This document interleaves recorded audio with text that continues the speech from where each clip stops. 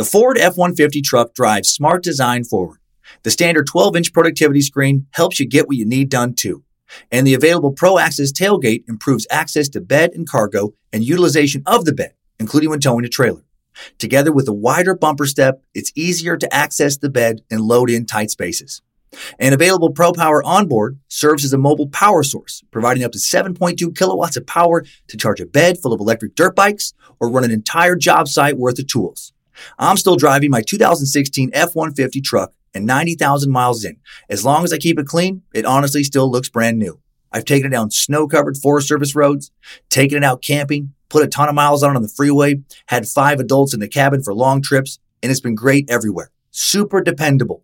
I still love the way it looks, nice and rugged design, but with a super comfortable interior. And I'm still very happy with the quality sound system and heated seats. And since I bought my 2016 F-150 truck, the list of standard amenities that make a truck feel like a luxury vehicle have only grown. Tough this smart can only be called F-150. Find your local Ford dealer at Ford.com. Pro Access tailgate available starting spring 2024. See owner's manual for important operating instructions. There are only a handful of American writers that have gone on to become true household names around the world. Stephen King is one. Danielle Steele is another. James Patterson, Dan Brown, Nora Roberts. But there's only one comic book writer with international name recognition, arguably more name recognition than all those authors I just mentioned, with the lone possible exception of Stephen King, and that's Stan Lee. Stan motherfucking Lee. Gosh dang. Zap, boom, bam. Yeah. The man co-created some of the most popular cultural icons of the last 100 years. Hell, of ever. Characters that have gone on to become some of the most popular fictional characters in the history of the world. I would guess most kids today around the world are way more familiar with Stan Lee characters like Spider-Man, the Hulk, Thor, the X-Men, the powerful box office franchise, the Avengers, than they are with Shakespeare's characters of Romeo and Juliet, Hamlet, and King Lear. Stan Lee left behind an enormous creative legacy, helping create characters beloved by millions, known by billions, characters who undoubtedly will live on in the zeitgeist for centuries. Stan's gift was to evolve comic book characters from the wood and black and white, all good or all bad, caricatures initially marketed at young children, and turn them into much more flawed and nuanced human characters that young adults and full-grown meat sacks have come to enjoy immensely. Lee was also one of the most successful promoters of comic books in history. Although he never owned Marvel Comics, he became the face and some might argue the heart of the comic book publishing giant. Lee's creations have dominated Hollywood in recent years. A-list Hollywood actors fall all over themselves to be cast in as one of Lee's heroes. The Avengers alone not only smashed recent box office records, they also attracted superstars like Robert Downey Jr., Scarlett Johansson, Chris Evans, Chris Hemsworth, Gwyneth Paltrow, Samuel L. Jackson, Josh Brolin, just to name a few. Stan Lee has, as you would expect, a lot of fans who think he is pretty much one of the coolest, most talented dudes to ever walk the earth. An immensely talented world builder. He also has a lot of people who think he was a fraud and an unscrupulous asshole who casually and commonly took credit for the work of others. We will address that criticism of Lee today as well. And we'll look into the history of the art form that Lee was so influential in bringing from a little niche industry into a very mainstream and incredibly profitable, massive fictional genre. We'll trace the history of Lee and some of his fellow artists as they reshape the entertainment landscape for America and the rest of the world in today's Pow Wham Gadzooks Zoink Hulk Smash comic book edition of Time Suck. This is Michael McDonald, and you're listening to Time Suck. You're listening to Time Suck.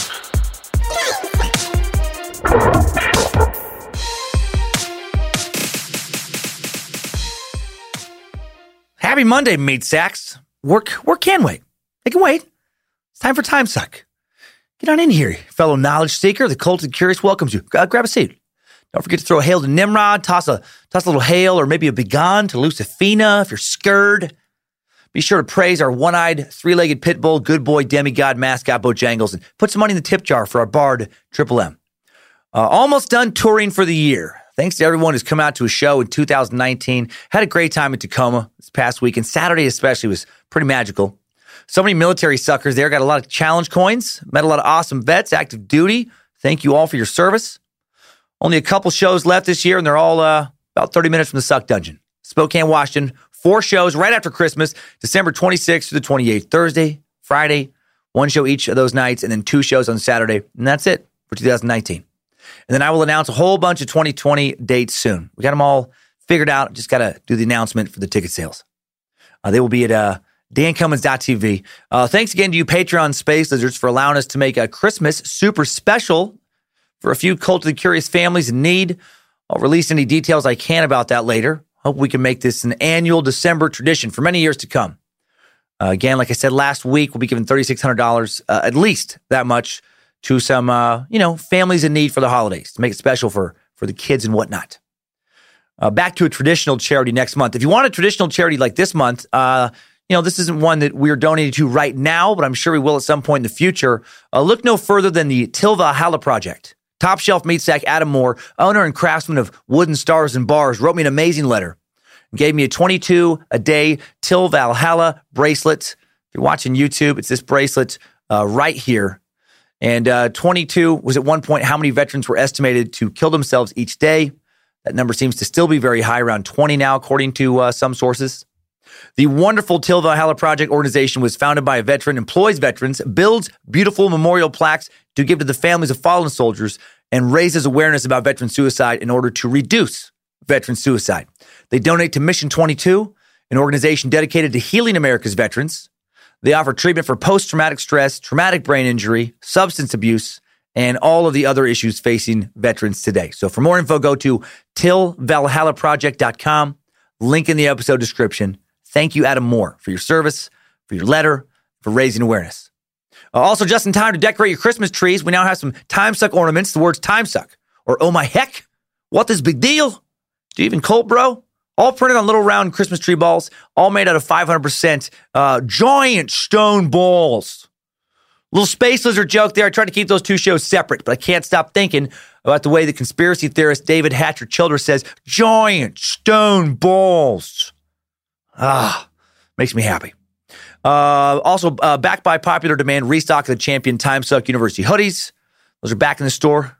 And finally, a Hail Nimrod long sleeve tee. Simple, sleek, black or white. Only the words Hail Nimrod for something a little more subtle. Nimrod very pleased with his classic design. And going back to an old fabric choice with this one, making those shirts out of 101% imported chinchilla labia for maximum comfort and luxury. And that's it for announcements. That's not too bad. I really do try and keep them brief.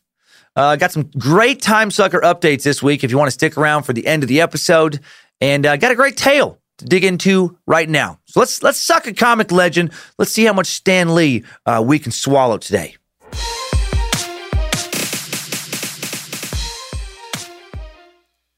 Before we dig in to Stan's life and the impact it made on the comic book industry, let's first check out a few aspects of the comic book industry in general, like where it all began, the battle between DC and Marvel Comics, the overall impact of superheroes in general.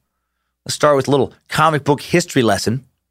The precursor to comic books, printed cartoons have been popular in England and America since the early 1800s, originating as satirical and political cartoons printed in newspapers and periodicals. Of course, I guess in some way, comics have been with us a whole hell of a longer than just, a few hundred years. I mean, really, they've been with us longer than, the written language. Old petroglyphs, hieroglyphs, or hieroglyphics, I guess, going back thousands of years. They were kind of sort of comics, pictures drawn to help tell a story. But as far as the dictionary definition of a comic book goes, a magazine that presents a serialized story in the form of a comic strip, typically featuring the adventures of a superhero. The 19th century is the best place to start. The most important cartoonist of the 19th century, that period of printed cartoons, certainly in America, was a German-born American named Thomas Nast. The dude was nicknamed the father of the American cartoon. Thomas's critical cartoons played a major role in bringing down a guy known as Boss Tweed and his corrupt political machine in 1870s New York City. Boss Tweed sounds like a comic book villain, some Gotham City dude, but he's a real guy. Nast also visually created the modern version of Santa Claus that exists worldwide today. He created the political symbol of the elephant for the Republican Party. His works were mostly printed in the magazine Harper's Weekly. Just one panel, mainly political cartoons. Nast's satirical political illustrations, mainly published in Harper's, actually played a very important role in the election of Abraham Lincoln for president in 1864 and Ulysses S. Grant in 1868 and 1872. Already back then, cartoons very important. Over the following decades, cartoons evolved from a primarily device to lampoon politicians and other public figures and public issues into serialized fictional stories, printed not just as one-panel additions to magazines and newspapers, but in actual comic books. The books were initially just compilations of magazine and newspaper cartoon reprints, then as books with original cartoon artwork. And then the actual superhero was born in 1938 with the advent of Superman. However, hold those eye rolls, comic book nerds. I am aware that many will argue that the first superhero actually debuted in 1936 with the Phantom. The Phantom appeared in newspapers, and the man behind the mask was Kit Walker. Actually, the 21st Phantom, since the costume would get handed down from one generation to the next. That's the origin story. From father to son, one time to a daughter. Keep bad guys scared, right? Have them think the Phantom was immortal. And he was the first fictional character to wear that skin-tight, sweet costume. Eyes, and just weren't that visible, just so you could see the pupils. That whole look that's become the basic trademark of superheroes. All started with the Phantom. But he didn't really have any superpowers. So maybe not like a superhero. Just a mysterious, cool dude who likes wearing some tight shit. He's got a sweet costume. He's good with his hands, good with a gun. He can fight pretty well. Writer and illustrator named Lee Falk from St. Louis, Missouri, created the Phantom, who would go on to appear in multi-panel comic strips and newspapers around the country, hitting an eventual audience in that format of over 100 million people. A little funny note about Lee Falk, his original official biography claimed that he was an experienced world traveler who had studied with Eastern mystics, which was not true. He wrote that because he thought people would be more interested in the Phantom and another character I'll mention here in a sec if their creator had an interesting and worldly backstory. In reality, he was just a dude from St. Louis who, when he traveled to New York City to pitch the Phantom concept to a publisher, that was the farthest he'd ever traveled from home. He'd never left the country. And the same Lee Falk also created the Mandrake the Magician character in 1934. And Mandrake also nationally syndicated in newspaper comic strips nationwide. Mandrake was a magician, Avi, who could hypnotize people super fast. Just a gesture. He could make his subjects basically instantaneously see illusions. So that's kind of a superpower. As the comic went on, he also demonstrated the ability to become invisible, shapeshift, levitate, teleport. So he definitely came to possess some superhero powers. So the first, traditional superhero comic, Superman, 1938. The first Masked Man, 1936. First illustrated dude who could do some things that a regular dude couldn't do, 1934. Now let's talk about the 6 ages of comic books. There are these 6 ages that most fans seem to agree on. There's platinum, golden, silver, bronze, dark, and juniper berry. Modern. I wish it was juniper berry. How funny would that be? It's the juniper berry, era of comics. Published in 1897. Let's talk about the platinum age, 1897 to 1938. Published in 1897, The Yellow Kid in McFadden's Flats. Considered by many comic book historians to be the first comic book in so much as it bore the phrase comic book on its back cover. And its publication kicked off what is now considered to be, again, this platinum age of comics. The Yellow Kid wasn't the graphically stunning comic book we're used to seeing today. Featured black and white reprints of popular newspaper comic strips. The character of the Yellow Kid, who popped up in one-panel socio-political cartoons from 1895 to 1898 in Joseph Pulitzer's New York World, is actually connected to the term yellow journalism, something I studied quite a bit when I put together a TEDx talk earlier this year. You can Google that if you want to check it out on YouTube. Yellow journalism is the American term for journalism in associated newspapers that present little or no legitimate, well-researched news, instead just relying on eye-catching headlines and basic sensationalism for increased sales. And anyway, while some of this book of compiled comics, or while some think this book, of compiled newspaper comics is the first comic book, there is debate about this as well. Of course there's debate with all this stuff because people are super passionate about it. The real first comic book, some people think, is The Adventures of Mr. Obadiah Oldbuck, published in Geneva, Switzerland in 1837. How did I just say that? 1837. Then in the UK in 1841, and then in New York City as a newspaper supplement in 1842, and as a standalone book in 1849. And a lot of people think this is both the first comic book printed in the U.S. and also America's first newspaper comic. There were no word balloons in this comic, but it did feature sequential illustrations accompanied by captions, written and illustrated by Swiss caricaturist Rodolphe Töpfer. The story was never intended for publication. It was something that Rodolphe did for fun, for some friends. Then the story got published, became widely popular, and I love that. The world's first comic was just a story and drawings done for some fun. The story was a tale about the adventures and misadventures of a guy named Mr. Vulboy as he attempted to court a young woman. And he goes through all kinds of bullshit and then eventually ends up marrying the girl he's chasing, and they live happily ever after. And he doesn't have any magical superpowers, and he's bad with a sword, so I can't recommend reading it. The first monthly comic book was creatively titled Comics Monthly, and it was published in 1922. Still wasn't a comic book like we think of today, though. It was just some compiled reprints of daily newspaper comic strips. In 1933, Funnies on Parade became the first color comic book printed in the now standard comic book size of 6 5/8 by 10 1/4 inches. Again, it was just more reprints. Let's talk about the first real comic book in the sense of what we think of a comic book as today. In February 1935, DC Comics precursor National Allied Publications published New Fun #1. Really the first ever comic book because it consisted of completely original material. It wasn't newspaper Sunday funnies compilations being reprinted. It was Jerry Siegel and Joe Shuster, the duo who would become known and later worshipped by nerds worldwide for creating Superman. They began working on New Fun in October of 1935. And in March of 1937, in an edition of Detective Comics #1, Siegel and Shuster introduced their character Slam Bradley, hard-drinking, chain-smoking private eye originally operating out of Cleveland, who worked with a sidekick, Shorty Morgan. And Slam would later appear in stories with like Superman, Batman, other DC creations. Now it's getting going. Jerry and Joe also created Dr. Occult, who first appeared in 1935, and Dr. Occult, random nerd trivia, earliest character created by DC Comics still currently used in the DC universe. Like Mandrake the Magician, Dr. Occult can hypnotize and create illusions. He can astral project. He wields a powerful talisman, a sphere or disc with a black and white pattern called the mystic symbol of the seven. It grants him the powers of clairvoyance, the power to cast out demons, deflection, force field projection. Wish I had one. Must be nice.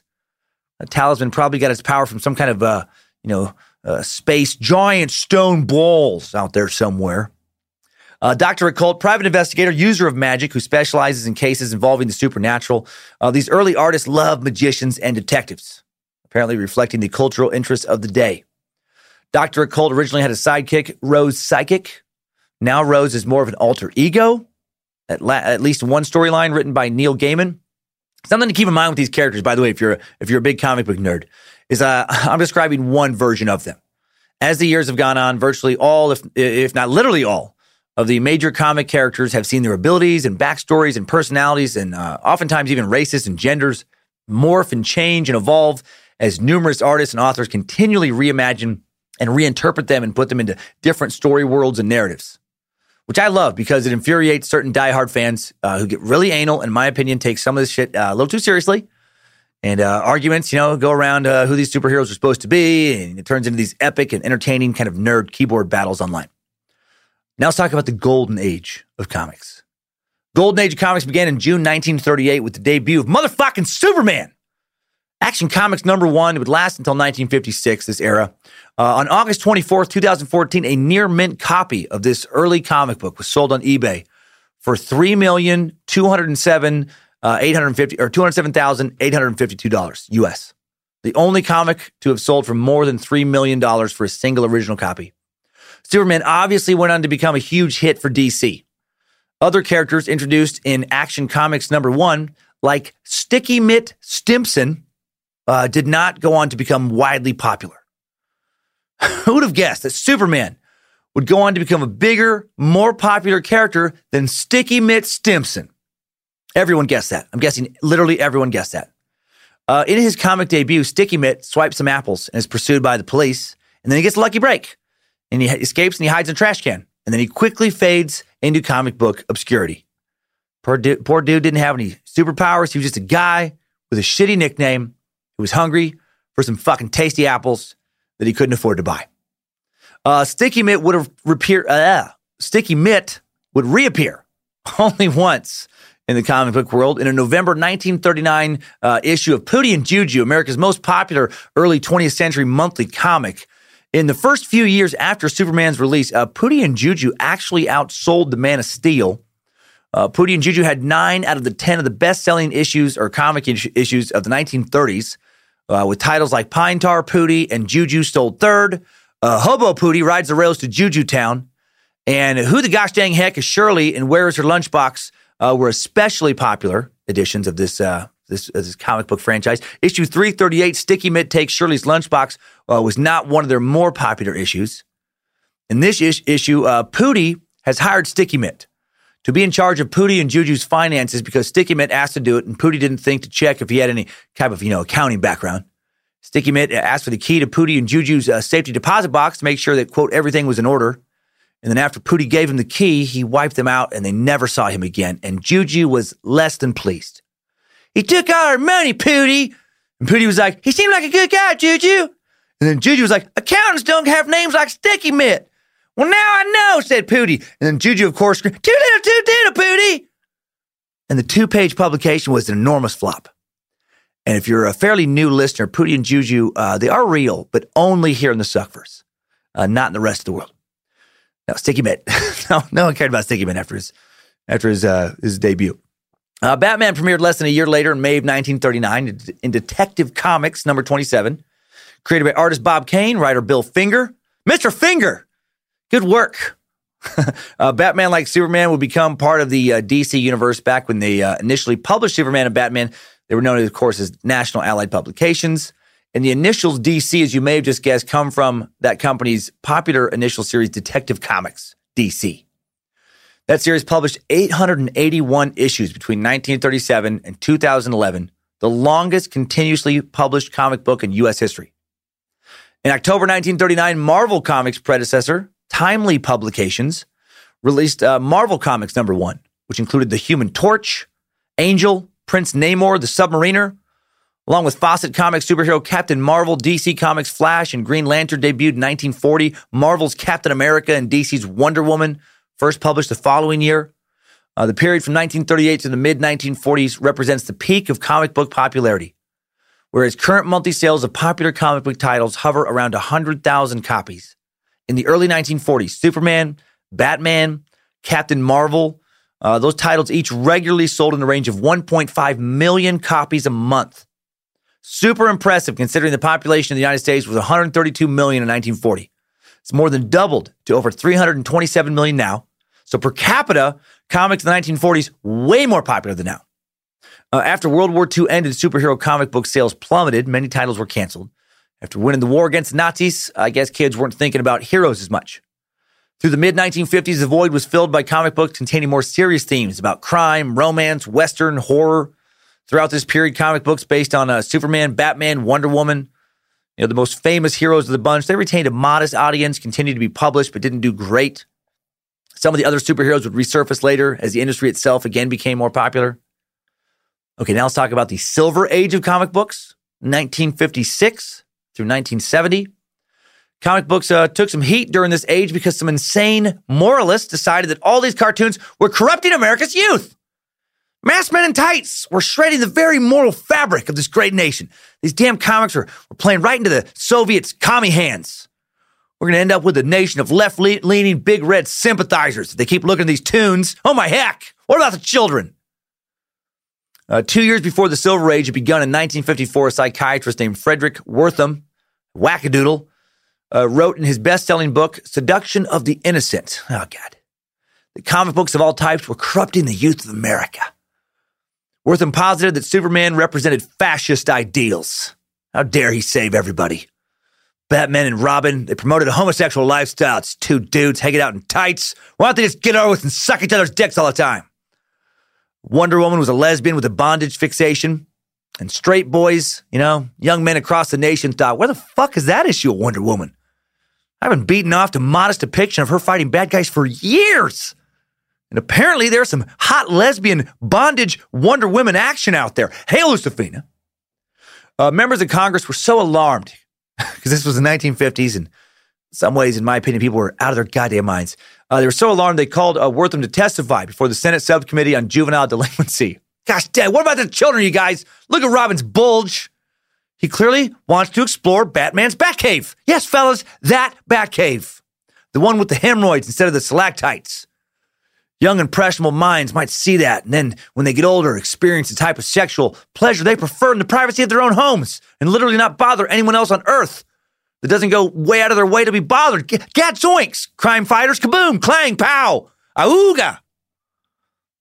Sensing public backlash, worried about government censorship during the McCarthyism era, comic book publishers created the Comics Code Authority in 1954 in order to show Congress they could self-regulate their industry. They didn't need to be censored. They could calm down all of those very worried 1950s parents, all those moral leaders. The code set a number of requirements for comic books that are ridiculous. We'll look at them more in depth during Stan Lee's timeline. But some of these rigid codes included that, quote, in every instance, good shall triumph over evil. And if crime is depicted, it shall be a sordid and unpleasant activity. Another rule was that females shall be drawn realistically without exaggeration of any physical qualities. Yeah, easy on the boobs, nerds. My God. Once you start jerking off before you draw these barely dressed, tiny-waisted, top-heavy heroines. Plus, there was this gem. Vampires and vampirism, ghouls, cannibalism, and werewolfism are prohibited. Can you imagine these people back then? Like some congressman.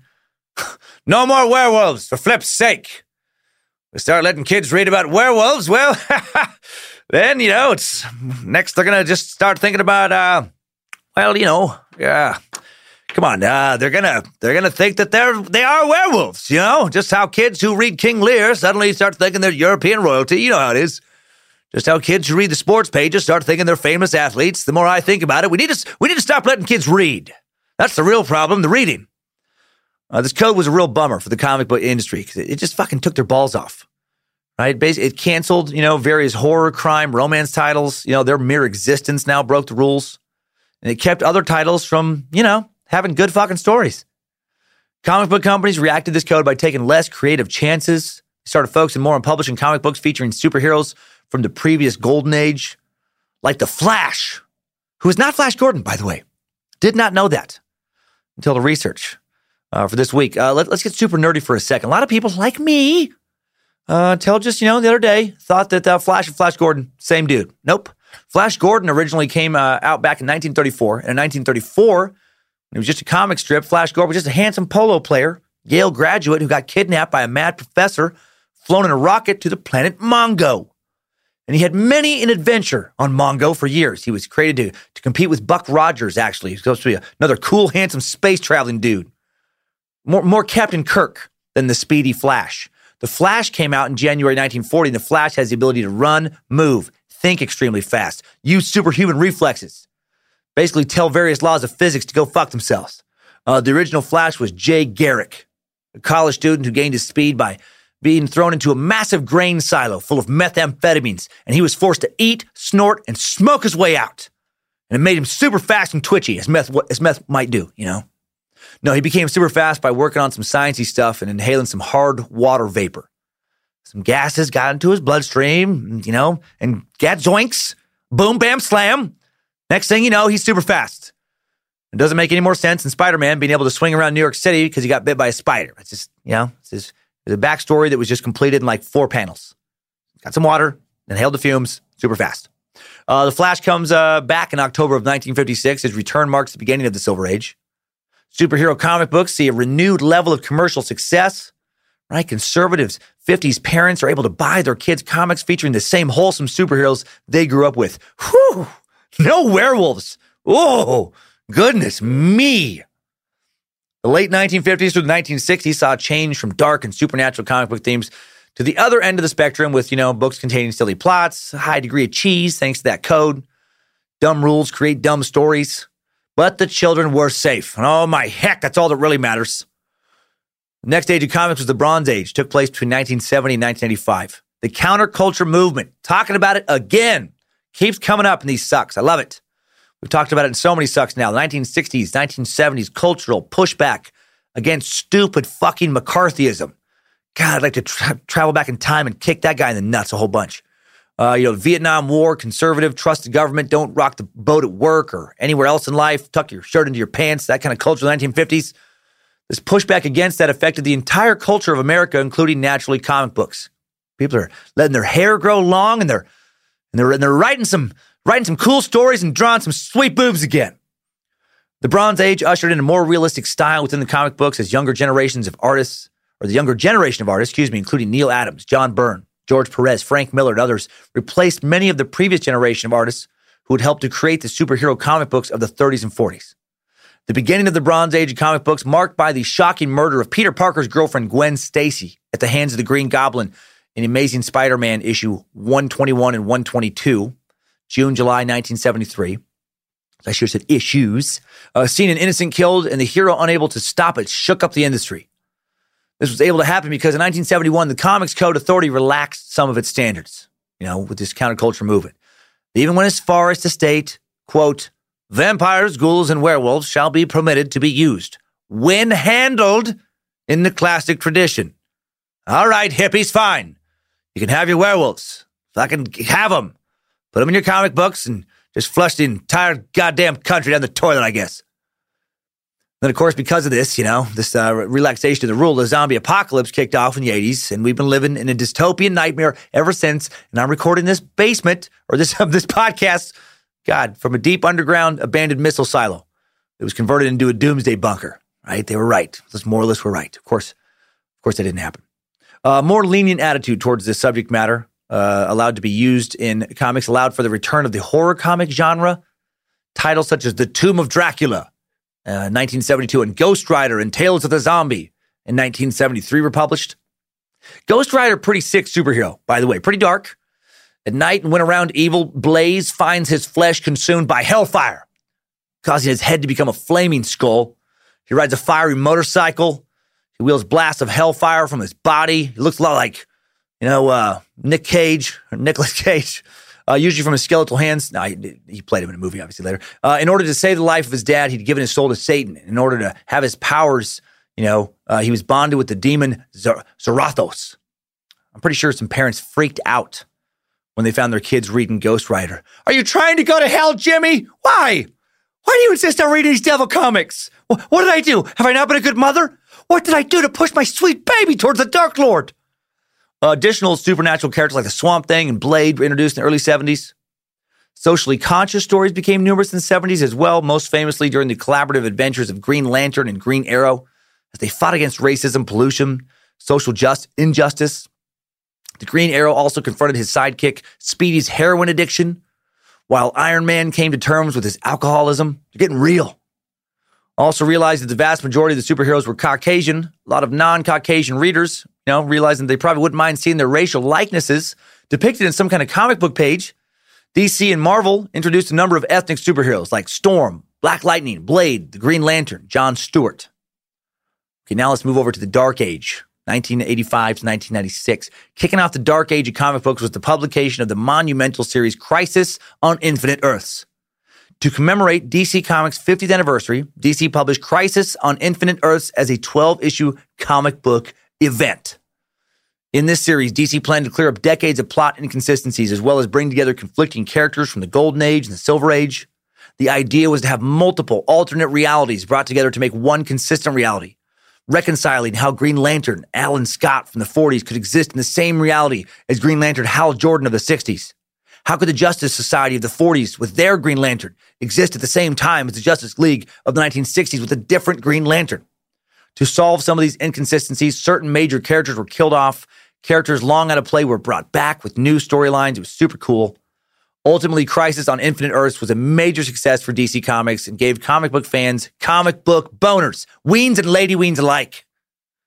During this period, anti-heroes became popular. Dark, pessimistic stories reigned, as in Alan Moore's classic Watchmen, published by DC in 1986 and 1987, where a world looks down on once mighty superheroes, or in Frank Miller's Batman, The Dark Knight Returns, where a 55-year-old Batman is retired from crime fighting, leaving criminals to terrorize Gotham City in a 4-issue 1986 DC run. Wish I had time to reread The Watchmen this past week. Watchmen, I use Dr. Manhattan from Watchmen as an inspiration when coming up with the icon based on my face and the Time Suck logo, the white eyes. Big fan of that series. And Frank Miller's Batman, The Dark Knight Returns has been on my reading list for a long time. During the Dark Age, readers witnessed Superman dying, Batman becoming critically injured, Green Lantern Hal Jordan slaughtering his fellow Green Lanterns. The comic book code had been completely tossed out the fucking window. Dark Age also saw the publication of Mouse, Art Spiegelman's moving autobiographical tale of a Jewish family in Poland living through the reign of Nazi Germany. the first graphic novel to win the Pulitzer Prize for literature. We have a copy here in the Suck Dungeon, thanks to a thoughtful listener. I wish I had time to read that one this past week too. Why can't I crank out the research for the show in like 30 minutes? Right? If I could just take, the script keeper's research and add to it in like half an hour, and then just be done. I need the Flash's powers. I need to apply the Flash powers to episode construction. The Dark Age ended with a massive sales slump, industry downsizing caused by a speculator's market where excess merchandise, too many collector's editions, too many series being produced, quality fell victim to quantity, and the market became oversaturated. Sales slump contributed to the Chapter 11 bankruptcy of Marvel Comics in 1996. How crazy is that to think about now, considering how successful they are right now? The Dark Age was not only gloomy and serious for fans, they even killed Superman, for fuck's sake. It was also dark for comic companies, bottom lines.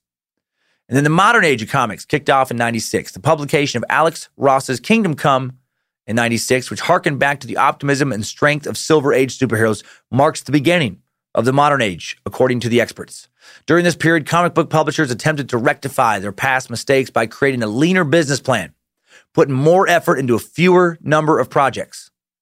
In 1997, the George Clooney, Chris O'Donnell, Arnold Schwarzenegger, Uma Thurman, Alicia Silverstone, and more DC superhero film Batman and Robin went big with the resurgence of comics with a budget of $160 million. And it was profitable, making a profit of almost $70 million at the box office, but universally panned by critics and audience members hated it. Its planned sequel was canceled, and this film could have crippled the beginning of the comic book modern age resurgence. But then the X-Men came along and saved the fucking day. Bam, pow, zap, gosh dang, boom, boom, pew, pew, pew, pew. 2000, the massive box office success of the X-Men really helped repopularize the comic book industry. Based on Marvel characters that Stan Lee and Jack Kirby created, the X-Men came out in 2000, shot on a budget of $75 million, less than half of Batman and Robin, made well over $200 million in box office profit, and also spawned 2 sequels and then many spinoffs. 3 Wolverine films, 4 X-Men prequels, 2 Deadpool films and counting. 12 films so far, shot on a total budget of $1.67 billion, and these movies have made over $6 billion at the box office. Over $3 billion and $300 million in box office profit alone. I wonder how many other projects, comic-based or non-comic based, ended up being launched by 20th Century Fox, thanks to the film's distributor, thanks to the insane amount of money like they were able to make off the Marvel X-Men universe movies alone. How many mansions were bought by producers, studio execs, actors, writers, etc. due to these movies? Gadzooks, splat, kablooey, mother why?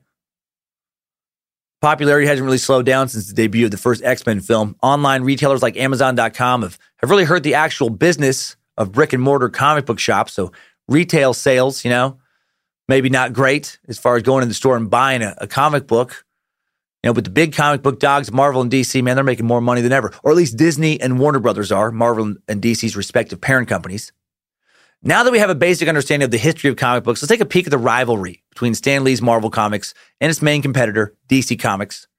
Look at a bit more comic-related info, and then we'll jump into Stan's life. Marvel was the first of 2 franchises to really do a ton of cross-pollination, featuring numerous superheroes.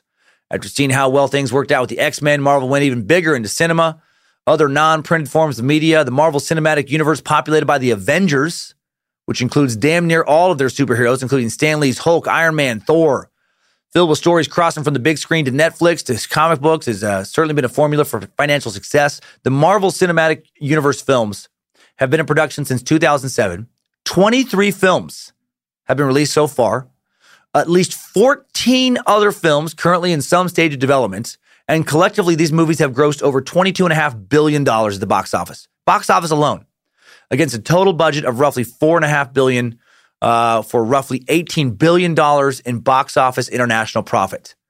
DC hasn't went quite this big so far, although in 2016 they released Batman vs. Superman: Dawn of Justice. It featured a ton of DC characters and did very well. Budget of under $300 million. Gross of almost $900 million. So, profit of around $600 million. And you can bet DC will soon start kicking out one movie after another, until they start losing money. Because that's how it works.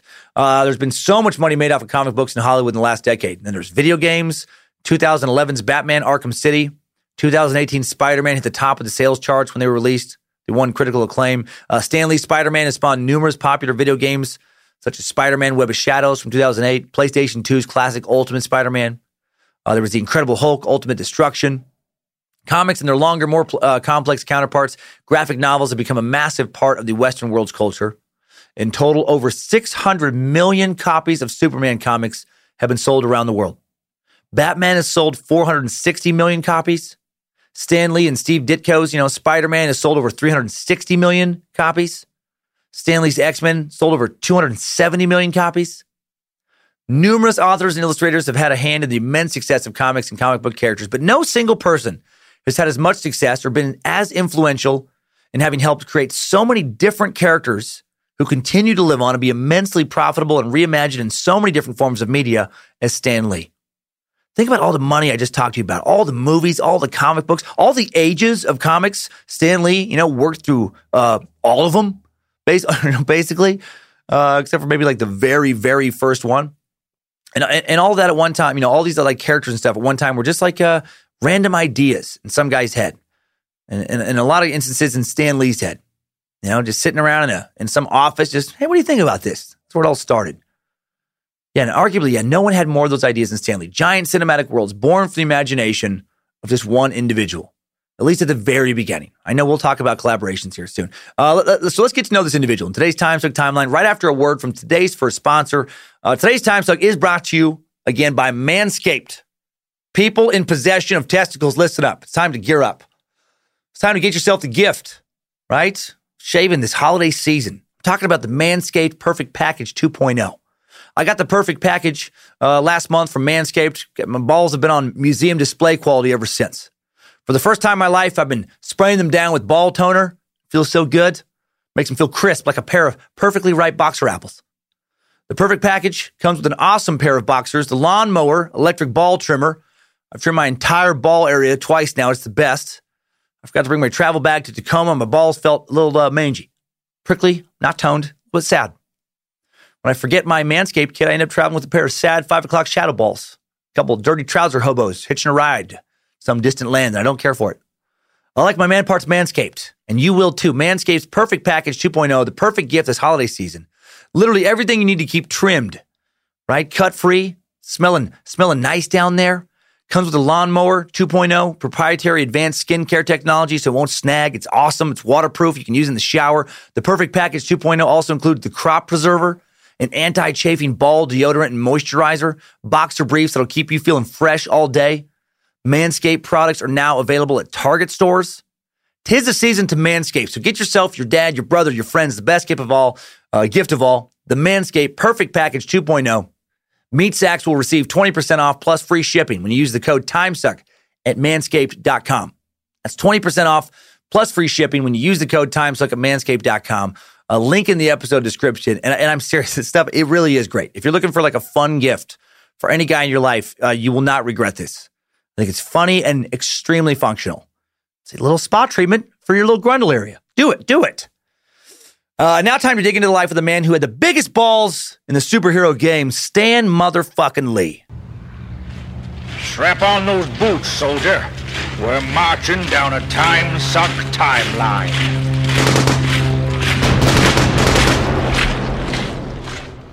On December 22nd, 1922, Stanley Martin Lieber was born to Jack and Celia Lieber in New York City, New York State. Stan Lee's father, Jack, was a dress cutter by trade and not a rich or well-connected man, to say the least. Stan's mother, Celia, was a homemaker.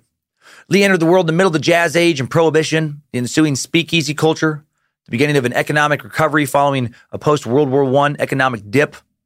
Stan's father, Jack, was born in 1885, and his wife, Celia Solomon Lieber, born in 1890. Both were Romanian Jewish immigrants who had arrived in New York in the early years of the 20th century and then met in the city.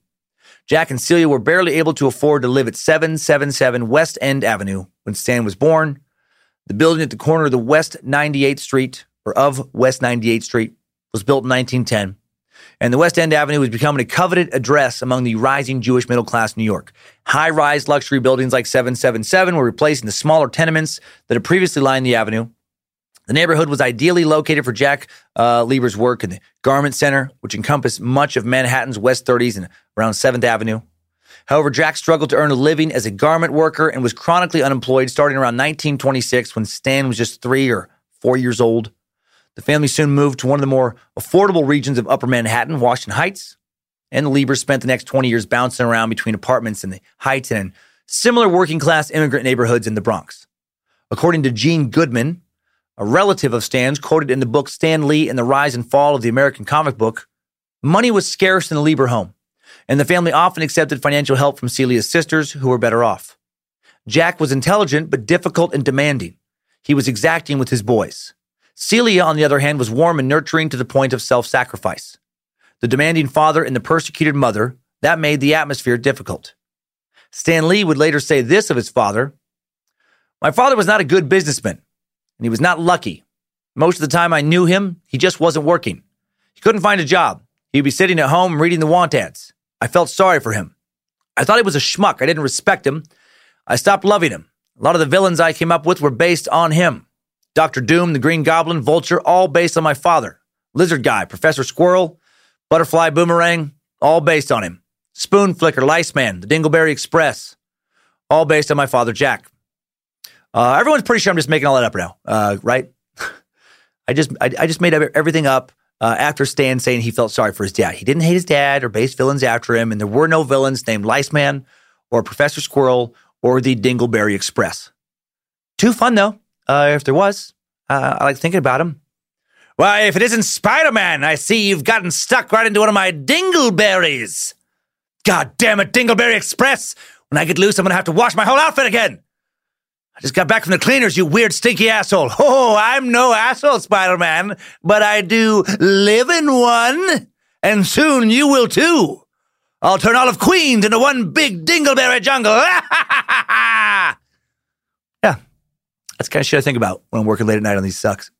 December 28th, 1931, when Stan has just turned 9 years old, his little bro, future co-conspirator Larry, is born. Sweet little Lair Bear.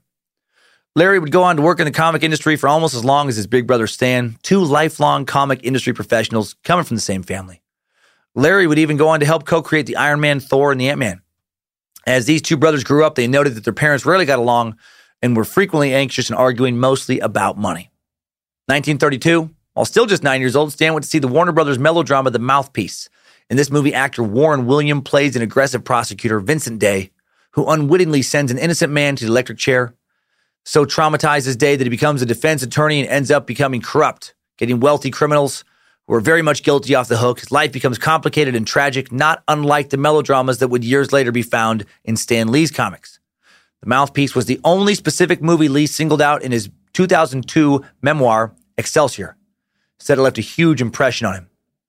As far as school goes, Lee described himself as an average student who couldn't wait to get out of school, saying, "I didn't hate being in school, but I just kept wishing it was over and I could get into the real world because I wasn't studying anything I was particularly interested in."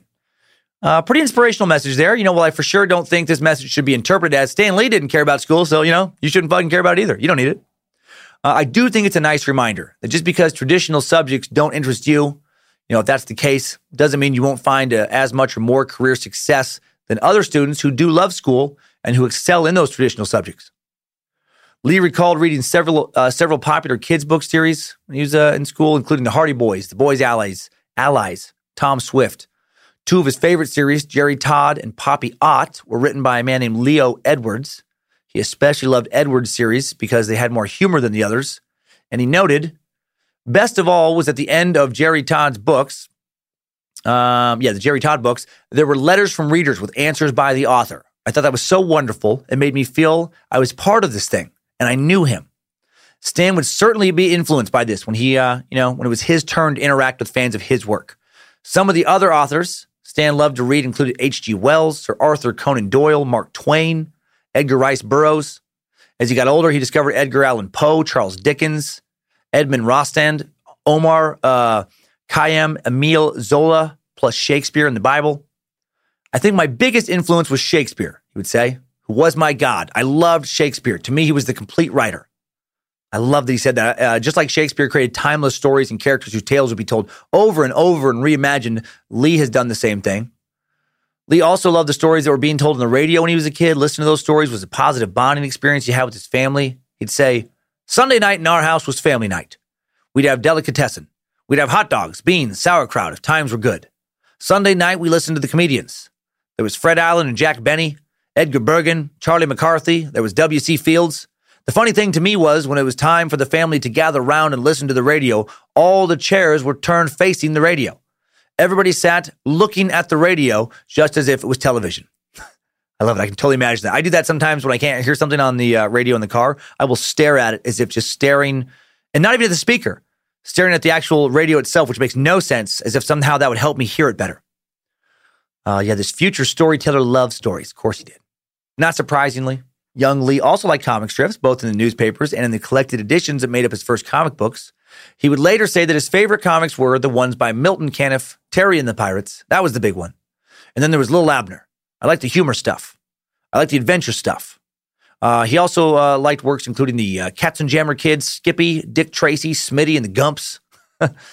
As he said in the 2000 documentary With Great Power, creating comic books was never part of my childhood dream. I never thought of that at all. And if that sounds surprising to you, remember that when Stan Lee was growing up, comics as we know of them today were just barely getting going. Right? The first Superman comic didn't come out until Stan was 15 years old. Lee was raised Jewish, but more in a cultural sense than in a religious sense. He said his family was not especially religious. While Stan didn't have any substantive Jewish education, he did have a bar mitzvah. As he recalled in 2006, my father insisted I be bar mitzvahed, and I took a crash course in learning to read Hebrew, all of which I'm sorry to say I've forgotten by now. My parents didn't have much money at the time, and I remember during the bar mitzvah ceremony at the temple, there was my father and me, and maybe 2 other people that wandered in. That was the whole thing. By the time Stan entered high school, the Liebers were living at 1720 University Avenue in the Bronx University Heights neighborhood. It was a 1-bedroom apartment with the boys sharing the bedroom while his parents, slept on a fold-out couch. Man, kids got the room, parents got the couch. Clearly, family struggled financially throughout Stan's childhood, as he said. Stan attended DeWitt Clinton High School during his teenage years, where he excelled in writing. Clinton High, an enormous institution, sprawling campus, the all-boys school at the time, fed by a large part of the Bronx's population, and at its peak, it hosted 12,000 students. 12,000. That's a small city made up of entirely high school boys, which sounds like a nightmare. Way too much testosterone under one roof. Probably a fair amount of BO, too. But that whole place smelled like a giant dirty sock. Clinton High has a very impressive alumni roster. One of Lee's peers was the author James Baldwin, born 2 years after Stan. One of Baldwin's novels, If Beale Street Could Talk, was adapted into an Academy Award-winning dramatic film in 2018. The playwright Patty Chayefsky went to Clinton High, was born the year after Stan. He's still the only person to have won 3 solo Academy Awards for writing both adapted and original screenplays. His 3rd award was for the famous 1976 film Network. Another alumni born the year after Stan was the photographer Richard Avedon. An obituary published in the New York Times in 2004 for Richard said that his fashion and portrait photographs helped define America's image of style, beauty, and culture for the last half century. Clinton High School even kicked out some other comic book titans.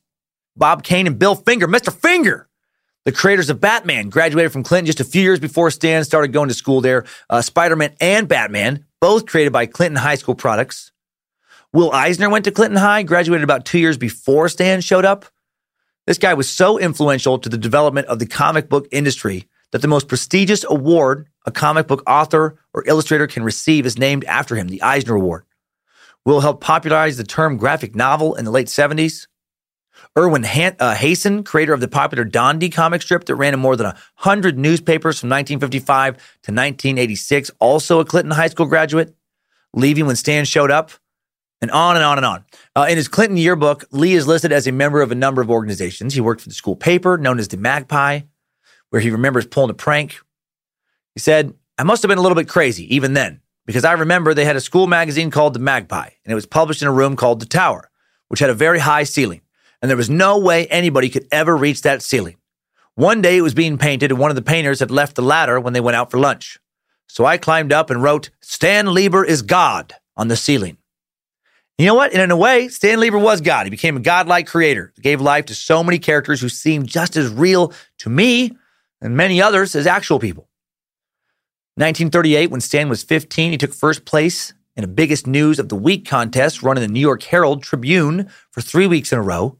One biography does claim this actually didn't happen. It's a bit of a myth building on Stan's part, and he actually only won a small 7th place prize and a couple honorable mentions in 3 different weeks. I choose to believe Stan in this instance. I mean, considering all of his highly, documented accomplishments, I don't see why he would choose to make up winning some unimportant high school contest. I mean, maybe he did, but I don't think so. Lee also would claim that the editor asked him to stop submitting after his 3rd win so that someone else could have a chance to win, and that he should consider a career in writing, and he said that experience changed his life, set him on a path to becoming a writer. Clearly something he's thought a lot about, and it was a pivotal moment for him, and he did go on to make a career out of writing. So again, I'm gonna take his word on this one. Lee also remembered losing his virginity in high school. He remembered some of it at least, later saying that at some point in high school he was initiated into the mysteries and pleasures of sex. One of my great regrets is that I cannot remember the name of the daughter of the neighborhood candy store proprietor with whom I lost my virginity. I love that quote so much, and not just because he says proprietor. An accomplished older man reflect on his life, and what is one of his major regrets? Not being able to remember the name of the neighborhood candy store owner's daughter who he lost his virginity to. That's one of your major regrets. You have lived an amazing life. Do I wish I would have spent more time with my daughter? No, we hung out plenty.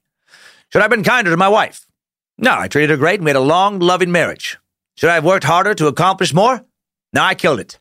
I created some of the most beloved characters in history, and I'm adored the world over. But I do have one major regret. There was this red-headed girl with a tight little ass and firm, freckled hot tatas. And she took my virginity in her dad's shop when it was closed for the night, and I came in between the root beer barrels and the Tootsie Rolls. And I'd erase Thor and the Hulk if I could just remember her name. While attending Clinton High School, Lee had a number of part-time jobs. He sold subscriptions to the New York Herald Tribune to fellow students. He delivered sandwiches for Manhattan's Jack Mays Pharmacy near Rockefeller Center. He had a good work ethic. I like it.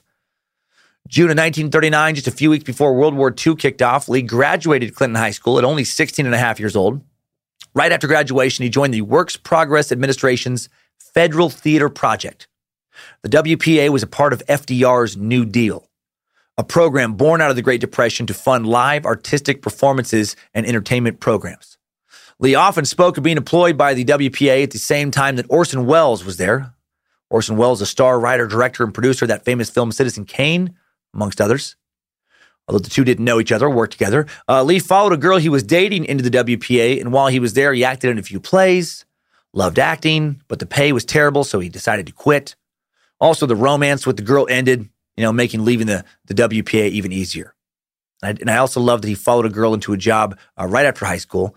I would love to see the stats that I'm sure will never be gathered, on how many straight dudes have ended up in a career because of chasing a girl, or switched majors because of a girl, or studied something mostly because a girl they liked thought it was cool. How many dudes live where they live mostly or entirely because they chased a girl there, or because one of their male ancestors had chased a girl there? Thinking about all this reminds me that in some ways, we meat sacks are just another member of the animal kingdom. So complex in some ways, so simple in others. Male mammals chasing female mammals due to that basic desire to fulfill a reproductive urge. Man, instincts. Can't totally escape all those instincts. Some of Lee's first jobs after high school included writing obituaries for a wire service. And that cracks me up only because I imagine him writing comic book style obituaries. Martin Hurwitz, a.k.a. Professor Cheeseburger, passed away in his home last Monday night, August 12th, 1939, after battling Dr. Heartdoom. For years, Professor Cheeseburger absorbed patty after cheese-covered patty, dissolving the evil cholesterolites in his powerful stomach acid of justice. Zap! Pow! Kaboom! And then, when he was napping and his guard was down, Dr. Heartdoom decided to hit him with one of his artery-clogged blasts. Wham! Zip! Pew! Gasp! Shock! Horror! What will his family do now? Will Dr. Heartdoom work his way through the halls of Hurwitz? Stay tuned, Doom fans. They say heart disease runs in families. Services will be held this Sunday at Temple Bethel Synagogue at 1 p.m. Smack, swoosh, zoom, auga. While Lee is still barely out of high school, he gets what may not have seemed like a big break at the time, but it was a big break because it would lead to his career in comics. Lee's cousin on his mother's side, Gene Goodman, was married to Martin Goodman, a publisher who'd hit it big, putting out a wide variety of pulp magazines. Martin would go on to be one of the most important people in Lee's life, but at this point, they didn't know each other that well. After leaving the WPA, Stan was looking for a new job, and his cousin and her husband connected him with the Jewish communal organization's recently founded vocational service program. Through this program, Lee got a job writing publicity material for National Jewish Health, a tuberculosis hospital in Denver, Colorado, doing all the writing from New York. Lee later claimed that, I could never understand what I was trying to do with that job. Get people to get tuberculosis so they could go to the hospital? But anyway, the idea was that if anybody had tuberculosis, we had to convince them to go to that hospital. I love a sense of humor. Lee's connection with the vocational service program didn't last long, but the job got him on Martin Goodman's radar, and he gave him some writing experience. It was, as they say, a start. After he'd written the needed publicity for material for National Jewish Health, he took a job as an office boy for H. Lisner Co., a Manhattan trouser manufacturer, where he felt exploited and unappreciated by supervisors, who never even bothered to learn his name. I bet they knew his name later. This job would help his comic career, as well, because it would motivate him to find something he loved and never have to take a job like that again. I'm sure you've heard that wonderful cliche, timing is everything. And while I wouldn't say it's everything, it is so important. And the timing of the birth of the comic book, industry and Lee's search for a career after high school was perfect. As I said earlier, in 1938, the first Superman was published. In 1939, the first Batman was published. Pulp publishers are now rushing to supply this new demand. Publishers like Martin Goodman. In the summer of 39, Goodman had launched a new comic book line under his Timely Publishing imprint, starting with Marvel Comics #1, published on August 31st. And the comic book giant that would eventually be named Marvel was creatively born. Marvel #1, wildly successful, selling close to 1 million copies. Very few returns from news dealers. The cover promised action, mystery, adventure. Boy, has Marvel delivered over the years. The first comic introduced, among other characters, the Submariner, the Human Torch. I said that earlier.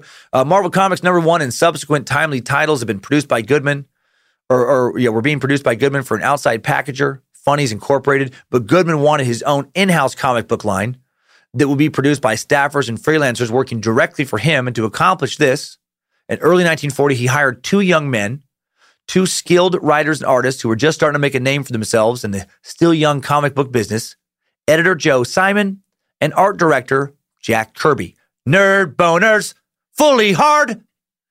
Joe Simon would co-create Captain America. Jack Kirby would co-create Captain America with Joe Simon and with Stan Lee. He would co-create the Fantastic Four, the X-Men, the Hulk, Black Panther, Thor, Iron Man, many more. Wham! Boom! Splash! Snickerdoodles! Peanut Babada! Summer 1939, still 16-year-old Stan is hired. And he liked to joke he was hired as a gopher for his cousin's husband's Timely Comics. Actually, Stan wasn't just Gene Goodman's cousin. His mother's brother, Robbie Solomon, was married to Martin Goodman's sister, so he was actually double related to the owner of Timely Comics. In many ways, Timely was a family affair with several of Martin's brothers working for the publishing operation. So the timing was good. And also there was that element of it's not what you know, it's who you know. Had Stan not been related to the Goodmans, would he have gotten that job, entered the new world of comic books? No, probably not. How different would our world look today? Stan became Joe Simon and Jack Kirby's all-around assistant and gopher. As he said, Jack was 5 years older than Stan. Joe was 9 years older. Stan would go out to grab these guys coffee and sandwiches. He would clean up their pages, erase the unnecessary pencil marks. He would do proofreading. Whatever he was asked to do, he would do it. Joe Simon would later recall, mostly we had Stan erasing the pencils off of the inked artwork and going out for coffee. He followed us around, we took him to lunch, and he tried to be friends with us. When he didn't have anything to do, he would sit in a corner of the art department and play his little flute or piccolo, driving Kirby nuts. I thought he was a cute kid. I love that he was sitting in a corner playing piccolo when he wasn't working on comic books. Like, he couldn't have been more of a fucking dork. I love it. But in the best way. And how fun, by the way, to have this job, to work at this place when you're 16. Man, when I was 16, I was bagging groceries or working as a laborer on one of my dad's construction jobs, listening to pervy older dudes, at both places, asked me what I was doing with the high school girls. Looking back, super, super creepy. Sure as shit wasn't hanging out with cool artists who may have also been talking about stuff like that, but at least they were drawing cool stuff too. Would love to have that job. And Lee loved it. In late 1940, Simon and Kirby came up with what would be Timely's biggest hit, Captain America Comics #1. The magazine went on sale in most areas in the U.S. Around December 20th and flew off the shelves. By 1941, when Stan was 18, the nation was in patriotic frenzy with World War II getting into full swing. The Captain America character became so popular that they had to bring in some freelance artists to meet the demand for new stories. And they not only needed new stories to be illustrated, they needed new stories to be written. thought up, imagined. And because of this demand, because of being in the right place at the right time, Stanley Lieber was given the chance to write some filler stories that Timely could publish while established writers worked on the bigger plot lines. And Stan did a great job. The first of the throwaway stories that Stan wrote was titled Captain America Foils the Traitor's Revenge. Captain America Comics number 3, May 1941. Just 2 pages. Stanley Lieber didn't want to use his real name on the comic because he was still at this point planning on using his real name when he finally got around to writing that great American novel. And so he chose to be credited as Stan Lee. The story has, 2 drawings by Jack Kirby. It was their first ever collaboration. The story was sandwiched in between the bigger stories of a demonic killer on the loose in Hollywood, showbiz, and one about a giant Nazi strongman and another murderer who kills people while dressed up in a butterfly costume. Okay, weird and dark. I like it. Shortly after this publication, Kirby and Simon grew skeptical of how Goodman was running his business and sharing the profits, and they started to secretly work for DC Comics as well. And Goodman found out and fired them both, and some think that Stan Lee ratted them out. Lee forever would insist that he did not, but according to Simon, Kirby always believed that Stan told Goodman on him. Simon, however, believed that Lee kept their moonlighting a secret, and that in the gossip-driven world of comics, it could have been any number of people who revealed what they were doing. Because I like Stan Lee, again, I'm going to choose to believe that, his side in this situation. I'm going to choose to believe that he did not rat them out. We'll never know the real truth. Because of this firing in November of 1941, Stan Lee is suddenly promoted to editor-in-chief a month before his 19th birthday. During this time, Stan Lee co-created his first character, Jack Frost, who would last until 1946 when he was killed off, and then Jack Frost would be brought back years later, paired up with Captain America, appearing in print at least as recently as 2014. Jack Frost had the ability to generate sub-freezing temperatures combined with ambient water vapor. He could create snow, sleet, ice for various effects such as propelling snow flurries at hurricane wind speeds or fashioning ice into very simple constructs such as spheres, bridges, or walls. He also had superhuman stamina and durability. Stan also co-created the Destroyer as well as Father Time, who both ended up in the Captain America world. He would come up with roughly 60 other characters during his time at Timely Comics, just in that period alone.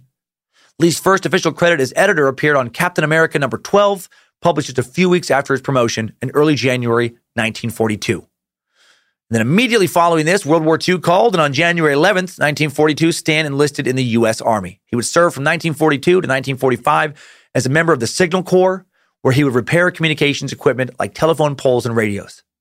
Eventually, the fact that he had experience as a fictional author got him transferred to the training film division, where he wrote manuals, training films, slogans, even some cartoons for the Allied war effort. The military classification for his position was playwright, a title that only 9 people were given during the war, which speaks greatly to his abilities. A few of the others were Frank Capra, the director of It's a Wonderful Life, and Theodore Geisel, Dr. fucking Seuss. Pretty good company. Timing may have worked out for him. He may have been related to the right publisher, about who you know, but he also had talent. Lots and lots of talent. This would have never worked if he didn't have that talent for the rest of his life and a good work ethic. For the rest of his life, Stan would be extremely proud of his service and the people he served with in World War II, so much so that his last ever tweet was about Veterans Day, and it read, "Thank you to all of America's veterans for your service." He would pass away the next day. Even while he was in the Army, Stan still worked for Timely Comics. He'd work for the military during the week. Stan would get a letter from the editors every Friday letting him know what they needed. Stan would spend the whole weekend writing the stories and then mail them back the following Monday morning. It's rumored that he once had to break into the mailroom in order to get an envelope that hadn't been delivered to the right mailbox so he could meet his deadline. He was almost court-martialed for tampering. He would have gone to Leavenworth, but a colonel got him out of it. I really love this. More often than not, very successful people have a history of going above and fucking beyond to do what it takes to get to where they want to be. He could have told Timely that he'd get back to them after the war. Could have spent his weekends drinking, dating, recklessly enjoying his youth. Nope. It worked out. He got shit done. Bam! Zap! Pow! He was tenacious. Another trait of successful people, right? When an envelope wasn't delivered to the right place, he didn't just say, well, what do you do? Nope. He risked a court-martial just so he could get his job done. And doing all that when he was so young. He'd grown up watching his dad struggle financially throughout his entire childhood. Guessing that really helped motivate him to take his job very seriously. Fuck, I love this dude's story. Stan Lee, get me fired up from beyond the grave. Yeah. When the war ended in 1945, Stan returned home to New York and Timely Comics, which is now headquartered on the 14th floor, of the Empire State Building. And before we dig into his post-war life, Let's take a moment to share a word from our final sponsor. Time Suck is brought to you today by Felix Gray. Too much screen time can result in tired, dry eyes, headaches, blurry vision, trouble sleeping. For this week's Suck, I was up super late for hopefully the last time in a long time, finishing my last out-of-town stand-up shows for 2019 this past weekend. I count the upcoming Spokane shows as being local. I didn't have a lot of time this past week to get a jump on this Suck between travel, between 6 shows and 3 days in Tacoma. So I was up until 4 a.m. last night, getting it done. Got up at 7 a.m. Easily spent 16 hours yesterday staring at my MacBook screen. And my eyes feel fine. Am I tired? Yeah. Feel a little crazy. I'm not a robot, but my eyes aren't dried out. They didn't turn into 2 little salt balls that someone crudely stuffed into my skull. Why? I wore my Felix Gray blue light glasses. Felix Gray glasses filter out 90% of high-energy blue light and eliminate 99% of the harsh glare coming from screens. Unlike other brands who can use cheap blue light coatings that are ineffective and can chip or scratch, Felix Gray uses a proprietary blue light technology that's embedded directly in the lens. Available in prescription, non-prescription, and readers, Felix Gray has you covered with optical glasses for work, sleep glasses in the evening that are clinically proven to increase melatonin secretion when worn before bedtime. Since I started wearing Felix Grays, much less tired eyes, less redness, less dryness. They don't feel like they're scratched. Why would you buy glasses from a company whose sole focus isn't making glasses? Felix Gray makes the best blue light glasses in the game. Go to felixglasses.com/timesuck and get a pair of blue light glasses from the pros. Shipping and returns free. That's FELIXGRAY glasses.com/timesuck. felixgrayglasses.com/timesuck. Link in the episode description. All right, now back to 1945 when everyone's glasses were shit. When no one had computer screens to look at because the internet did not exist and the world was terrible. Stan Lee has just returned home from his World War II assignment. He meets a very special girl, his muse, his Lucifina, the love of his life, a woman with the terribly unfortunate name of Joan Clayton Boocock. Boocock. As in boo cock, boo cock. She was a hat model, which reached me as a very part-time job. I doubt there's a lot of full-time hat models out there.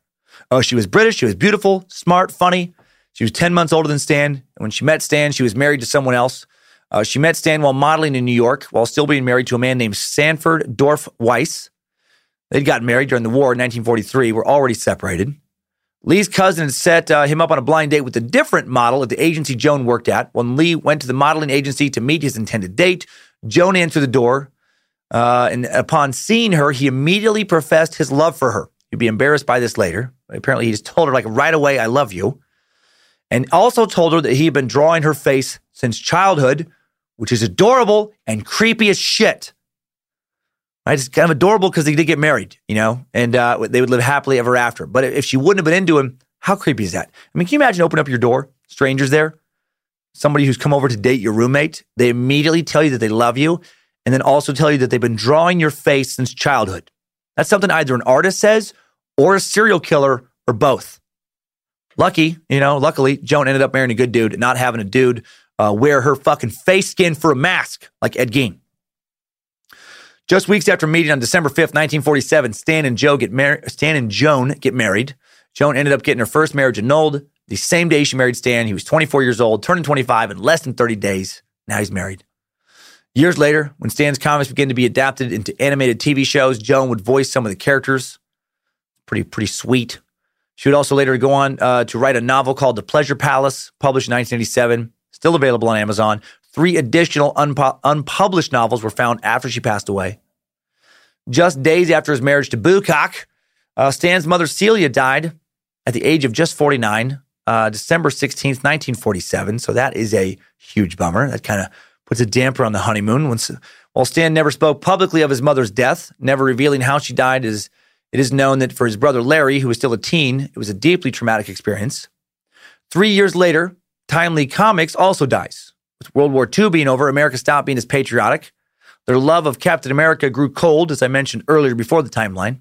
Captain America was canceled at issue 75 with the cover dated February 1950, and Timely then turned into Atlas Comics and focused on different types of comics.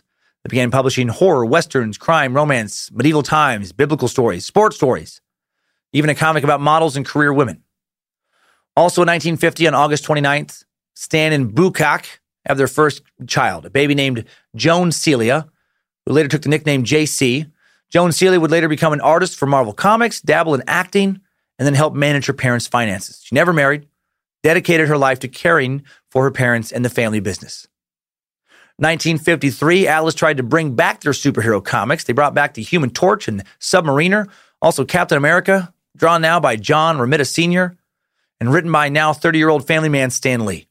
During this time, Stan was also writing a syndicated newspaper strip called My Friend Irma, which was drawn by his friend and colleague Dane. I mispronounced my own name. What the fuck? Why does he Dane there?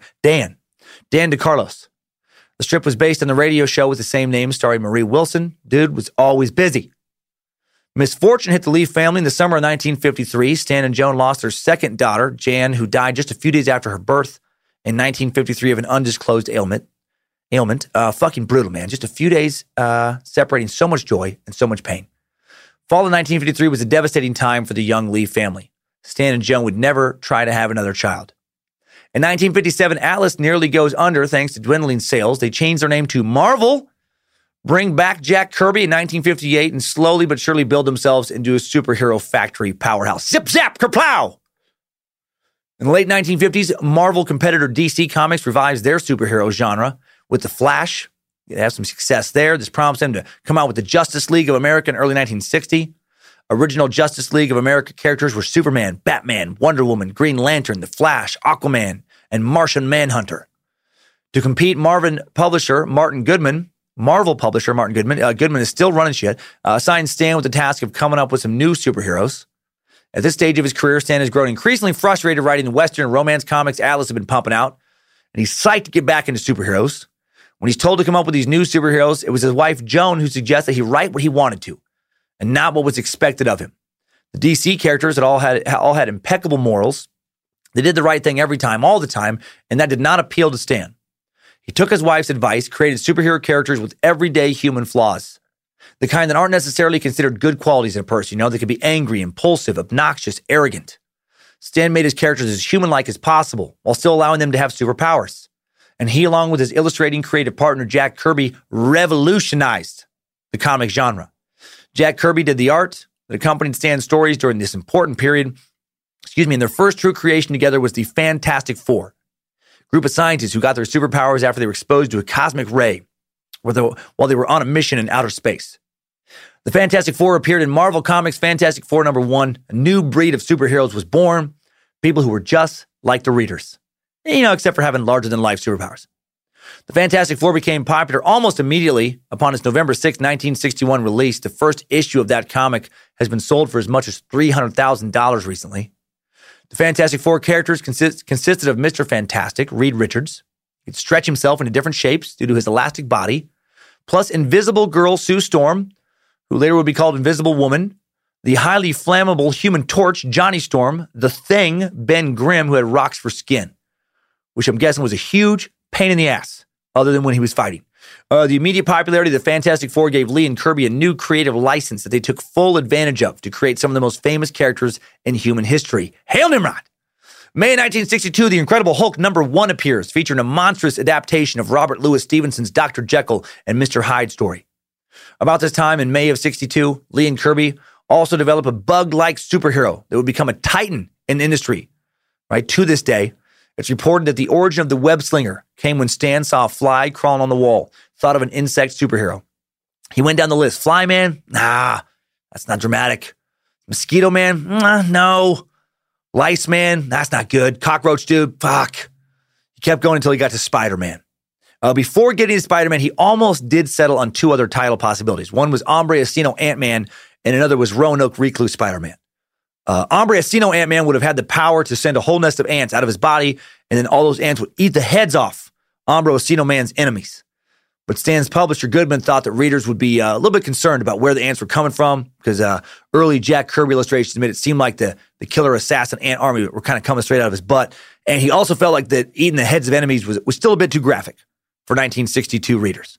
Roanoke Recluse Spider-Man was a lot like Spider-Man, except that instead of wrapping up guys with a web, he would open enemies' eyelids, and he would send in little spiders out of his fingertips, and then those spiders would crawl around into people's brains and drive them insane. He could also send them into their ears, You can send them like on the back of their neck. Like, like a lot of times, like right now, if you're listening, if you feel something tingling, you're like, oh, that might be a spider. I mean, and it probably is. Like he would do things like that. And be careful because there's a lot of those spiders are poisonous that you don't know about. And there could be one crawling on you. Goodman also thought, the spider stuff in the ears and in the eyes and, probably crawling on your back right now was a bit much for 62 readers. So he canceled that. And of course, those last two superheroes were never actually considered because Umbria Sinoans and Roanoke recluse spiders are only real here in the Suckverse. Zap, pow, kerwham, splat, plop. For real now, Stan Lee loved the name Spider-Man. He ran into the publisher's office, told Goodman about his great idea, and Goodman didn't like it, but let him publish it anyway. Illustrator Steve Ditko, not Jack Kirby, the man who would also co-create Doctor Strange with Stan Lee, would co-create Spider-Man. Spider-Man would first appear in the anthology comic book Amazing Fantasy number 15, August of 62. Spider-Man quickly became one of Marvel's best-selling comics that month. Stan later joked that after the initial sales reports came in, Goodman came into his office and said, Stan, do you remember that guy Spider-Man we both love so much? Showbiz. That's how they do it in Hollywood or New York. Also in August of 1962, another Lee and Kirby creation, Thor, the Norse god of thunder, founding member of the Avengers, appeared in Journey into Mystery, number 83. What a great month for comics, or great year. Great month and great year. Thor was also co-created by Stan's now 30-year-old baby bro, Larry Bear. Stan credited as the editor, plotter. Kirby did the illustrations. Lair Bear wrote the story. March of 1963, Stan, Jack, Lair Bear team up again to create Iron Man along with Marvel penciler Don Heck. Oh my heck, it's Don. It's Don Heck, you guys. Gosh dang. Iron Man first appearing in Tales of Suspense, number 39. The X-Men would also be born in September of 63, another Jack Kirby, Stan Lee collab. The X-Men were originally called the Mutants, but Goodman told Stan that readers wouldn't buy something with that name because no one knew what a mutant was. While there was no Wolverine in the initial series, he'd come along in 1974, not created by Lee and Kirby, but instead by Roy Thomas, Len Wein, and John Romita Sr. Popular characters like Professor X, Cyclops, Jean Grey, Magneto, the Beast made their debut here. Apparently, the origin of the name X-Men just meant extra powers. Sweet. Holy shit, in just 1962 and 1963, these guys pumped out the Hulk, Iron Man, Spider-Man, mostly X-Men. How crazy is that? So these characters that for my whole life, there have been countless cartoons done about them, TV shows, action figures, movies, comic books. Their likenesses put on everything from lunchboxes to bicycles to bed sheets to Halloween costumes to underoos. These incredibly recognizable characters were just some shit a few guys in an office in New York City were just, bullshitting about six decades ago. It's great. It's amazing what these things can turn into. I mean, do you ever think about that? Like every story you've ever heard, every single one was originally just a thought in some meat sack's head. Like at one point in history, somebody wrote that down for the very first time. No matter how famous it is now, and now it's just something we all know about. I think that's so incredible. We use stories to define our lives, our cultures. A song reminds us of a wedding or a friendship. A book, time travels us back to when we first read it. We bond over shared interests in TV shows, books, movies, comic books, whatever. And all these things started off in one meat sack's mind. I love that so much. I've always loved the incredible world-building, uplifting power, right? The power to bring people together of the human imagination. Stan Lee had one of the best imaginations of all time. What a beautiful thing. Nerd boner, so hard. Hulk smash hard. Boom, zap, pow. Ka-plum, ka-cum. Pew. I don't know.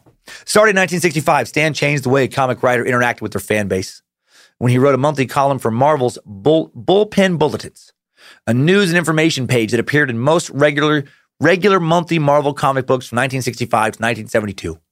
Always had previews of upcoming comics and profiles about Marvel staff writers and artists. Stan's column was called Stan's Soapbox, where he addressed the readers almost as if they were on a first-name basis. Stan never talked down to his audience. The fact that he made an effort to communicate was a big deal, innovative. At the time, DC was starting to become considered as old, out of touch, run by stodgy, pretentious grown-ups. Stan made shit cool and casual. He spoke to the kids. He was a cool, casual motherfucker. He talked about the Marvel bullpen, the in-house staff of Marvel artists and producers. He always spoke highly of the staff, gave them sweet nicknames like Jack King Kirby, Stan the Man Lee. I had no idea he did that, or maybe I just forgot. And then I ended up trying to do something, similar on a small scale, Reverend Dr. Joe, Queen of the Suck, Script Keeper, High Priestess, Suckmaster. Nicknames are so fun. Stan created a fictional staffer to make fun of and ridicule, Irving Forbush, who also made it into a few comics. It was during the writing of these columns that Stan began using Excelsior, which is Latin for ever upward, still higher, and the terms "nuff said," "true believer" in his little columns, right? Got some clubhouse language going. Hail Nimrod. He used to end his column with phrases like face front. And again, "nuff said," but other comics could easily rip that off without having to explain themselves. So Stan, got the idea to say something that he was positive that the competition probably wouldn't know what it even meant. And it would definitely be considered his because no one else was saying it. And that's when he started using Excelsior, which was also the New York State motto since 1778. Okay, now let's get back to Spider-Man, Lee's most famous creation, which is spelled with a hyphen. If you're going to be proper, put the hyphen between Spider and Man. Any other spelling, not okay. As far as Stan was concerned, he would say, "Ooh, that gets me angry. It's got to have a hyphen because that's the way I stated it. And also, it makes it look very different from Superman, which doesn't have a hyphen. It should be a capital S and a capital M. If I don't see it done that way, it arouses my ire. So if you don't want my ire to be aroused, you'd better write it correctly." And another one that bothers me too is the word comic book. People always write it as if it's two separate words. But to me, if it's two separate words, then it means a funny book, a comic book. If you write it as one word, which is the way I do it, then it's a generic term meaning a comic book. So I feel everybody ought to write comic book as if it's one word because it doesn't mean funny book. You stupid fucks. And they fucking punch whoever he was talking to. And he's threatened to kill their family. No, I didn't do that. But I do like how he takes this stuff so seriously, man. Details matter. Also, I made fun of Spider-Man in my stand-up before. And in full admission, I don't really care for Spider-Man as a superhero. He's my least favorite famous superhero. But that being said, I respect how important he was to Stan Lee, how important he is to the genre, all the creativity that went into making him. And I know I'm in the minority when I don't give a shit about him. A lot of meat sacks love Peter Parker. Spider-Man would go on to sell hundreds of millions of copies, gross billions of dollars in the box office as a solo act and as part of the Avengers. Stan has said he's glad he didn't know Spider-Man was going to be so popular. He said, "It's so indescribably thrilling to realize that so many people really care about a character I dreamed up and wrote so many years ago. Although it's probably lucky I didn't know how big Spidey would become in later years, because if I suspected that, I'd have been too nervous to write the stories, worrying if they're good enough for posterity to judge." I relate to this on a very comparatively small level, like very small. As more fans have begun to come out to stand-up shows because of this podcast, I have found myself getting in my head in moments, second-guessing new material, right? And then I shake it off because I know it's not good for creativity, but it's just different creating something that like in my case, that a couple 100,000 people are going to hear, perhaps more than it is when you're creating stuff early on that you don't know if anybody will ever give a fuck about. I can't imagine the pressure of creating something if you knew that like billions would know about it and have opinions on. And now I feel a little bad for saying I don't care about Spider-Man, but whatever. During an interview with Larry King back in 2000, Stan talked about the audience he did have in mind when he created his characters. He said, "I don't have an audience in mind. I write for myself. I write stories that I think I would like to read. I try to write them clearly enough that a youngster can understand and appreciate it. Love this." Again, I relate on a teeny tiny level. I think about this with stand-up. Early on, I imagined myself and also my old college buddies being the audience I would write for. And then as time went on, I decided to write just for myself because I lost touch with most of my old buddies, at least in the sense of spending a lot of time with them. So I shifted the audience to only me. And from that point on, I'd write only what I thought was funny to hear. Because to me, that's the only thing that makes sense. If you try to write for somebody else, you have this imaginary audience in mind, then you can't have a consistent voice. And you'll never care about it as much as you would if you just wrote it for yourself, for your own pleasure. Way back in 2005, I did once write for a different audience instead of myself, and I've never felt so creatively dirty before or since. I had some gigs opening up for Larry the Cable Guy, who was at the height of his popularity. We had the same manager. That's how I got the gig. And I did okay the first time I worked with him in Pullman, Washington State University. We got along backstage. He's a super nice guy, very nice guy. And he gave me a bunch of dates, and he really liked me, and his audience did not like me. And it is not fun to bomb in front of 8,000 people night after night after night. So one day I sat down before some upcoming gigs with him and I wrote some jokes that I didn't give a shit about. I didn't even like him at all, but I thought his audience would like him. I told them the next time I opened up for him and they crushed, and I've never felt more disgusted with myself creatively. It was so inauthentic. And I made a deal with myself that when it came to stand-up, I'd only do what I liked from that point forward. And if the audience didn't like what I liked anymore, well, then I'd fucking quit. And if they did like it, then I'd be able to keep it going, for a long, long time. But one of the best creative decision I ever made. And it's cool just for me to hear that Stan Lee had that same perspective. Why stay in the creative arts if you're not going to actually be creative. All right, but enough about my stuff. Let's talk about Stan Lee. Sorry, I get all inspired about this guy's life. 1996 interview with the Chicago Tribune. Stan would be asked what his favorite character that he created was, and he said, I like Spider-Man because he's become the most famous. He's the one who's most like me. Nothing ever turns out 100% okay. He's got a lot of problems. He does things wrong. I can relate to that. And I like Silver Surfer because he's the most philosophical, always philosophizing about the human race and the human condition and why people are the way they are, why they don't appreciate this wonderful planet they live on. Hail fucking Nimrod, Stan. Exactly. He has a nice moral tone to him. I feel like he was talking about the idiots of the internet before the idiots of the internet existed right there. Okay, enough about Spider-Man for now. 1966, Lee and Kirby created the Black Panther comic series. Black Panther, the first superhero of African descent in mainstream American comics, having debuted years before early black superheroes such as the Falcon in 1969, Luke Cage in 72, Blade in 73, or DC Comics' John Stewart in the role of Green Lantern in 1971. Love him even more. February 26, 1968, Stan's father, Jack, passes away at the age of 82. He dies in a motorcycle racing accident. Jack had taken up motorcycle racing a few years before against the advice of his family. And I cannot continue to sell this lie. I just wanted you to think, just for a quick moment, why the fuck was an 82-year-old man racing a motorcycle? But he did die. He died from being 82 years old. And Stan would say, an unexpected phone call from my brother, Larry, told us in a voice trembling with sorrow that my father, who had never remarried and had been living in Manhattan all these years, had died unexpectedly. 1970, Stan's creative powers led him back to the government. Because of the popularity of his comic books, the U.S. government came to Stan and his team. 1970, Nixon's administration, the U.S. Department of Health, Education, and Welfare asked Marvel Comics and Stan to do a story about drug abuse in order to teach kids, let them know that drugs are bad, which is not a bad idea. Good way to reach the kids.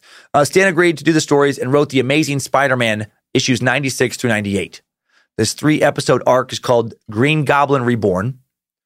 First, in episode 96, Spider-Man sees a man dancing on the rooftop and then falls, and Spidey saves him only to realize the guy's wasted on drugs. And then Spidey says, I would rather face 100 supervillains than throw my life away on hard drugs, because it is a battle you cannot win. Then in the next book, 97, Peter Parker finds out that his friend Harry, Green Goblin's son, is popping pills because Mary Jane doesn't like him. Harry ends up getting deeper into drugs. Eventually, Peter finds him overdosed, takes him to the hospital. Finally, in the great conclusion, episode 98, Spidey lures the Green Goblin to the hospital to see how sick his son is from his OD. And the Goblin sees Harry sucking some guy's dick in the alley behind the ER to get enough money for a quick fix. And President Nixon was like, whoa, Mr. Lee. This is the exact message that I would like to give to the American youth, but I wish you would have conveyed it differently. I thought the extreme close-up where you could actually see the cum mixed in with Harry's tears was especially unnecessary. Of course, that did not happen. The Goblin saw his son all messed up from his OD, and he fainted, and he was vanquished. For this anti-drug Spider-Man trilogy, Marvel had to remove the Comics Code seal of approval because of all the drug stuff. Didn't pass the code. That code introduced, we talked about before, because of McCarthyism. Even without the seal of approval, the comics went on, those issues went on to be a big hit. They were actually so well received that their argument for denying the seal was deemed counterproductive and the Comics Code was revised. In true competitive fashion, DC Comics also then made one of their characters, Speedy from the Green Lantern, a heroin addict. Let's talk about the Comics Code Authority, CCA, a little bit now. Formed in 1954 by Comics Magazine Associated of America as an alternative, as I said earlier, to government regulation. Right, I mentioned earlier they had some pretty absurd standards, like the no werewolves rule. Let's take some time now to really go into this a little bit more in depth. There are 19 tenets, and they are fucking hilarious. First, crime shall never be presented in such a way as to create sympathy for the criminal, to promote distrust or the forces of law and justice, or to inspire others with a desire to imitate criminals. That's number one. No complex characters, guys. Bad guys. Super bad. Pure evil. That's why they commit crimes, because they're Satan's minions, hell-bent on destruction, and not complex people committing crimes for a variety of, socioeconomic reasons. Number two, if crime is depicted, it shall be a sordid and unpleasant activity. Okay? Number three, police, judges, government officials, and respected institutions shall never be presented in such a way as to create disrespect for established authority. Okay, a little bit scary. Feels like a rule you'd read in North Korea or Soviet Union, not in the United States. Number 4, criminals shall be presented so as to be rendered glamorous. Oh, criminals shall not be presented so as to be rendered glamorous or to occupy a position which creates a desire for emulation. All right, fine. Number 5, in every instance, good shall triumph over evil, and the criminal punished for his misdeeds. I read that one as make every story formulaic and predictable, and above all, boring. Number 6, scenes of excessive violence shall be prohibited. Scenes of brutal torture, excessive and unnecessary knife and gunplay, physical agony, and gory and gruesome crime shall be eliminated. Well, we have clearly strayed quite a bit from this rule recently. Glad there isn't a podcast equivalent to this rule. The Albert Fish suck would have never happened. Peanut butter. No comic magazine shall use the words horror or terror in its title. We must think of the children, right? God forbid they read the word horror in a title. They might lose their minds. Number 8, all scenes of horror, excessive bloodshed, gory or gruesome crimes, depravity, lust, sadism, masochism shall not be permitted. Man, my favorite comic of all time, favorite graphic novel, Garth Ennis and Steve Dillon's Preacher, has a lot of everything mentioned in rule number 8. Number 9, all lurid, unsavory, gruesome illustrations shall be eliminated. That one sounds almost like a book burning to me. Oh my heck! Number 10, inclusion of stories dealing with evil shall be used or shall be published only where there is intent to illustrate a moral issue, and in no case shall the evil be presented alluringly, nor so as to injure the sensibilities of the reader. And you really don't have much faith in your parenting abilities if you think a few panels in a comic book is going to unravel your kid's fucking moral world. Number 11, scenes dealing with or instruments associated with Walking Dead, torture, vampires and vampirism, ghouls, cannibalism, and werewolfism are prohibited. All right, yeah, we covered that one. Number 12, profanity, obscenity, smut, vulgarity, or words or symbols which have acquired undesirable meanings are forbidden. Gastang! With a flip ding-dongs, mother father!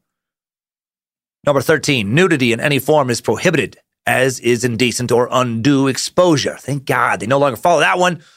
Some of these artists can draw a very sexy lady, as can some of you. I have a very sexy, naked Lucifina illustration I'm looking at right now in the Suck Dungeon.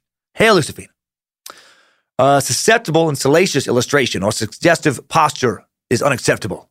What? Superheroes can't even stand in a sexy way? And this code was still around in the 70s? Feel like something that was written around the time of the Salem witch trials.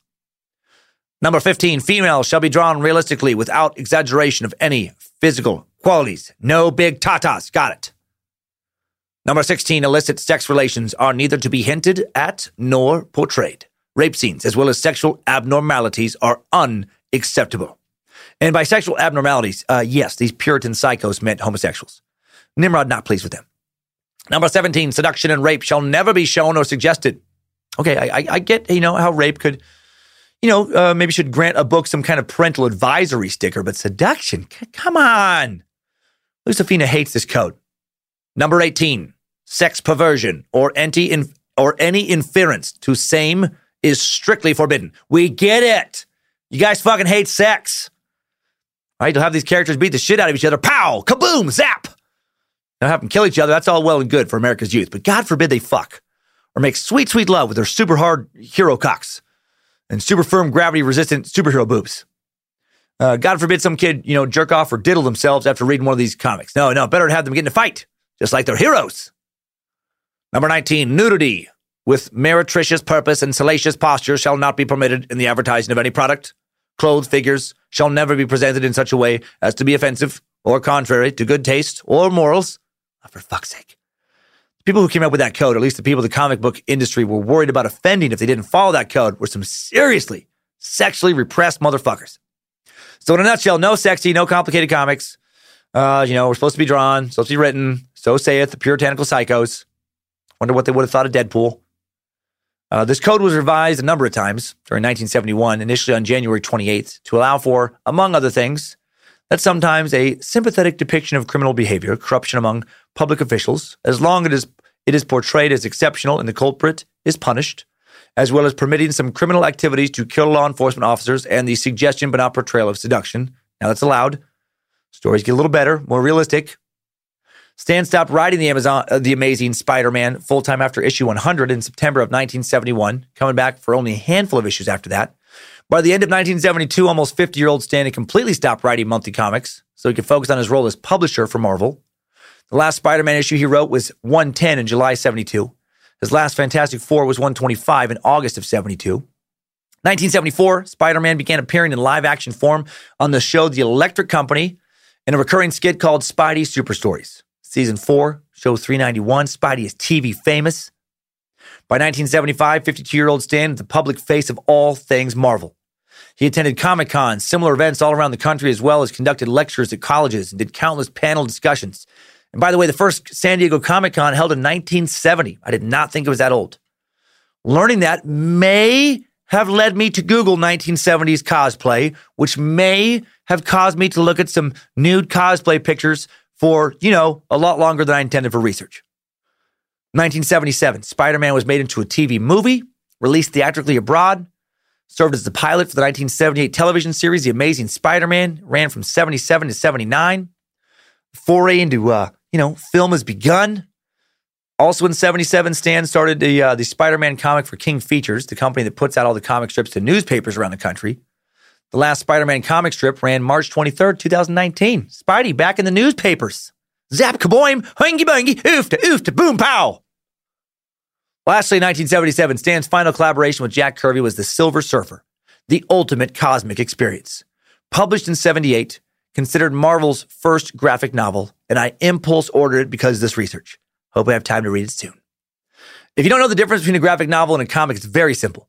Graphic novels are much longer, tend to be much more complex. While a comic book will tell a story over many issues, graphic novels have compiled those storylines into one, or maybe a few books, but into larger books. And that's it. I thought there'd be more to it. Basically, a graphic novel is just a bunch of comics squished into a book.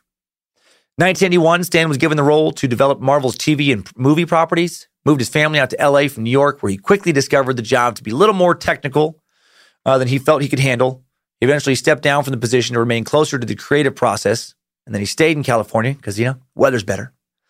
Stan was the publisher for Marvel from 1972 until he stepped away in 1996, and then he would still receive a yearly salary after that of $1 million a year as chairman emeritus. Quite the tribute to the man's contribution to the company. Part of his agreement with Marvel after he stepped down was that he would also be allowed to compete against them, and he would. Dude kept on creating. Can't turn a creative switch on that powerful of a mind off. You can't, shut it down. 1998, 75-year-old Stan, along with a few business partners, including a super questionable dude named Peter Paul Lee, founds the Stan Lee Media Company. Lee's formal title is chairman. Paul has amassed an impressive roster of Hollywood names he was associated with through the American Spirit Foundation, which he ran. It looked legit enough to give him enough credibility to take advantage of a living legend. The ASF had been established by actor Jimmy Stewart to improve public education. With Paul in charge, it had given annual Spirit of America awards to figures such as Ronald Reagan, Bob Hope, Stan Lee. Paul had enlisted Lee to become the ASF's chairman and to head up its Entertainers for Education committee. Paul would introduce him to figures such as Muhammad Ali, Bill and Hillary Clinton, Tony Curtis. Paul proposed to Lee the idea of starting an intellectual property development company which would focus on the internet, then a magnet for investment money. Paul, unbeknownst to Lee, had a very checkered past, including having been incarcerated for a scheme involving attempting to defraud the Cuban government out of more than $8 million. He claimed to Lee this had been a frame job on him, and he was part of a U.S. government secret plot to overthrow Castro. Lee chose to take Paul's explanations at face value, deciding to cast his lot with this guy whom his direct experience had been positive. More or less sidelined by Marvel, though still his public face, Lee at 75 remained energetic, ambitious. Stan Lee Media was Stan's chance to be back in the saddle.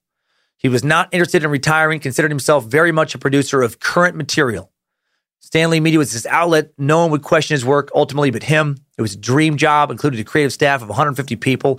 And again, like so much of today's suck, I fucking love this so much. 75 years old, wealthy, accomplished, beloved. I think I said beloved earlier. I like both versions of that word. And he just wants to tell more stories. He doesn't want to be some fucking nostalgia act. Like some old band still singing the same shit they wrote 40 years ago and nothing, but those songs. No, he wants to tell new tales. I hope I'm still, alive and creating at 75. It's inspiring. According to colleagues, that's kind of a weird way to phrase that. Like, I hope I'm still alive at 75. Well, I hope I make it to 75. If I'm at 75, I am alive. When asked during the Stan Lee Media period to be on an old timers panel at the San Diego Comic-Con, Lee responded, "I will do any panel you want me on, as long as it's about current material. I will not do anything about history no matter what. I'm an active current producer of material. That's all I want to talk about. Fucking hail Nimrod. Stan Lee Media was a very hands-on company for Lee, but it wouldn't last long. One insider came to believe that aside from Stan, the other executives didn't really care much about the new properties the company was coming up with. Instead, in their minds, the purpose of the company was to be sold, to make itself look so damn successful that Yahoo or Amazon or Sony or somebody would just acquire it for a huge sum of money. Damn suits. Bunch of soulless suits surrounding Lee. Just in it for the money. What really hurt the company wasn't a lack of creative passion by these suits, though. It was Peter Paul. The con man started committing various types of securities fraud with the now publicly traded company.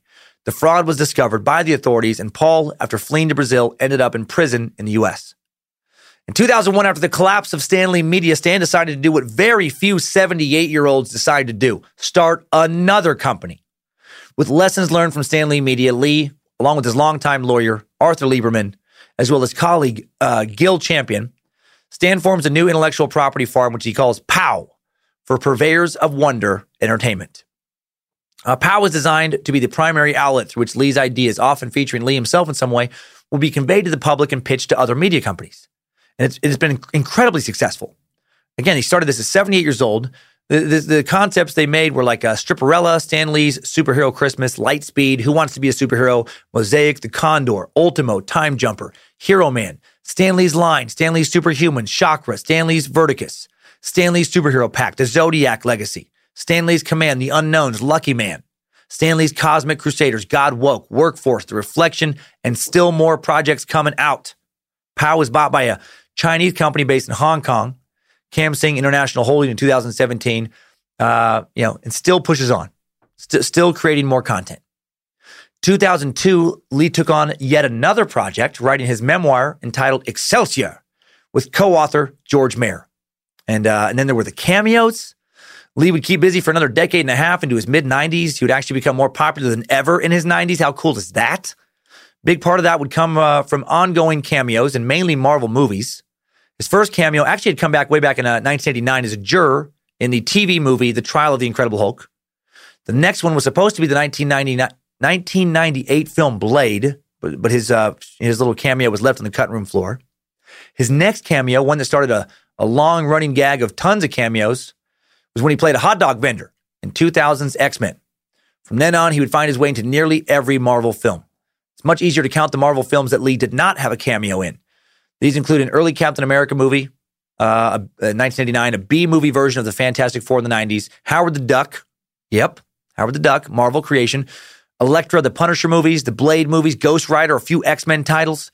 Stan had cameos in 2002's Spider-Man, 2003's Daredevil, 2003's Hulk, Spider-Man 2 in 04, the Fantastic Four in 05, X-Men The Last Stand in 2006, Fantastic Four Rise the Silver Surfer in 06, Spider-Man 3 in 2007, on and on and on.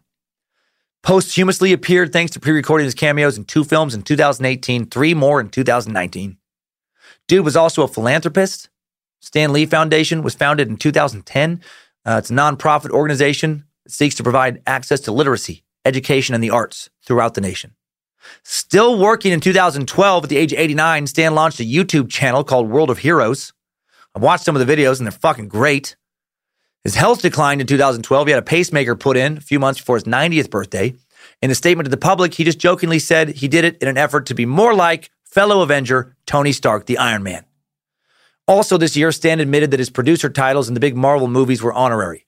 He said, "I hate to admit this, but I do not share in the movie's profits. I just share in the interviews, the glamour, and the people saying, 'Wow, I love that movie, Stan,' but I'm not a participant in the profits." Seems crazy to me. But I guess because he was an employee of Marvel's and not the owner. While all his characters were his creations artistically, they were not his creations legally. So, little lesson there, I guess, to own your shit when you can, artists. I know you can't always do that, but man, try your best to. Beginning in 2005, Stan released the first of a trilogy of books called Zodiac. Of course he did. Why slow down? He's only 92. Second in the series came out in 2016 and the third in 2017. The description of the book on Amazon reads, "When 12 magical superpowers are unleashed on the world, a Chinese-American teenager named Steven will be thrown into the middle of an epic global chase. He'll have to master strange powers, outrun superpowered mercenaries, unlock the mysteries of the Zodiac." And the ratings on these books are good. 2015, recent outrage culture sunk its illogical witch hunt clause into Lee.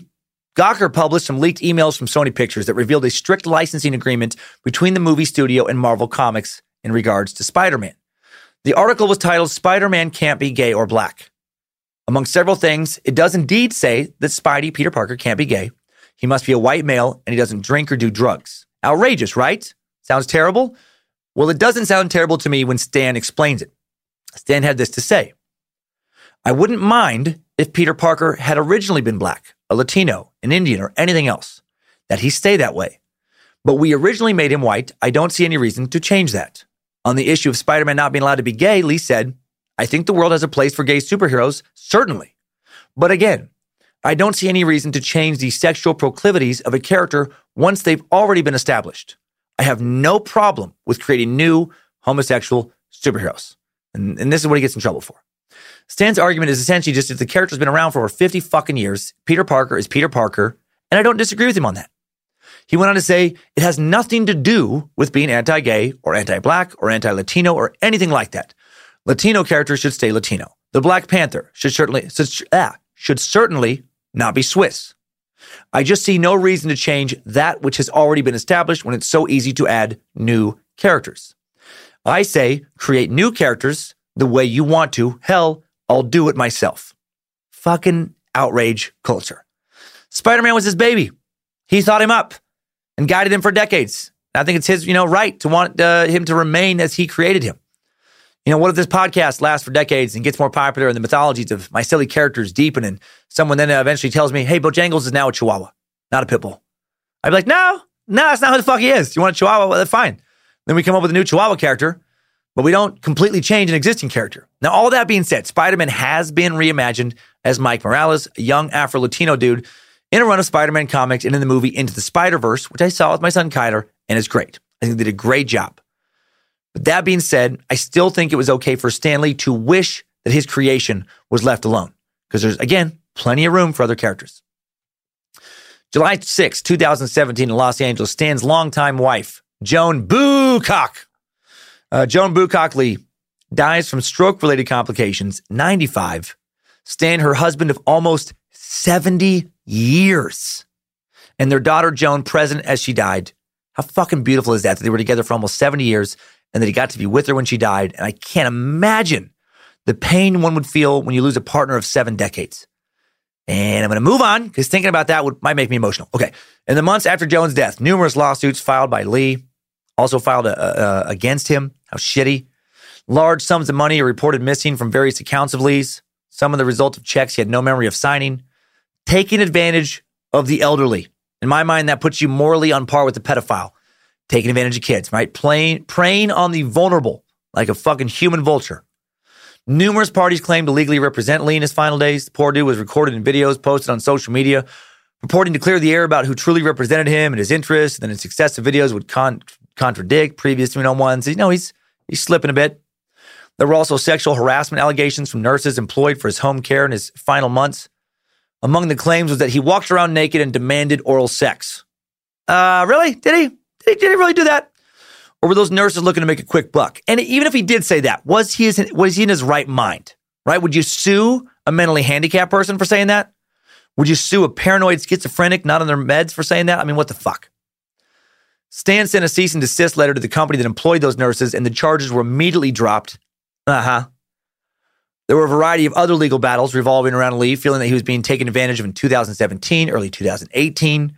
In May of 2018, it was reported that Stan Lee was suing POW Entertainment for $1 billion. Stu claimed he was duped into signing a document giving away his rights and name, and that 2 of the people he founded the company with were, trying to steal his identity. Then in July of 2018, all the legal ugliness finally went away, thank God, before he died. It was reported that Stan dropped the lawsuit against POW and then released a statement saying, the whole thing has been confusing to everyone, including myself and the fans. But I am now happy to be surrounded by those who want the best for me.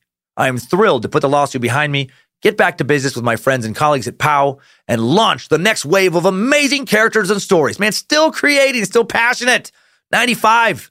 He just wants to come up with new characters. His mind was ready to go, back to work, but his body was not. November 12th, 2018, the comic book legend died in Los Angeles from pneumonia complications, 95 years old. His body was then cremated and his ashes were given to his daughter, and that is all for this week's Time Suck Timeline. Good job, soldier. You made it back. Barely.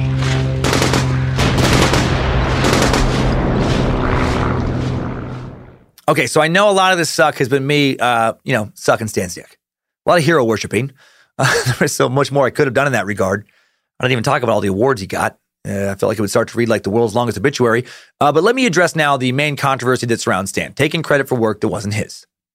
There have been long-standing disputes on who created what, who gets credit for what, writing which comics, etc. To address this, we first need to understand the Marvel way, right? The way these collaborations went down. Stan and his coworkers were part of the Marvel way, or the Marvel method, which in an attempt to pump out as many comics as humanly possible in a short amount of time, the illustrator/artist would be given a vague outline, not a worked out plot with a clear story, right? It just speeds things along. So the artist would then have to decide what to show on the page, and then they would end up helping, to write and shape the story in that way.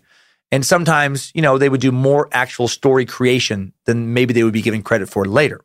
For example, the Fantastic Four was clearly based on a comic that Jack Kirby had previously worked on called Challengers of the Unknown.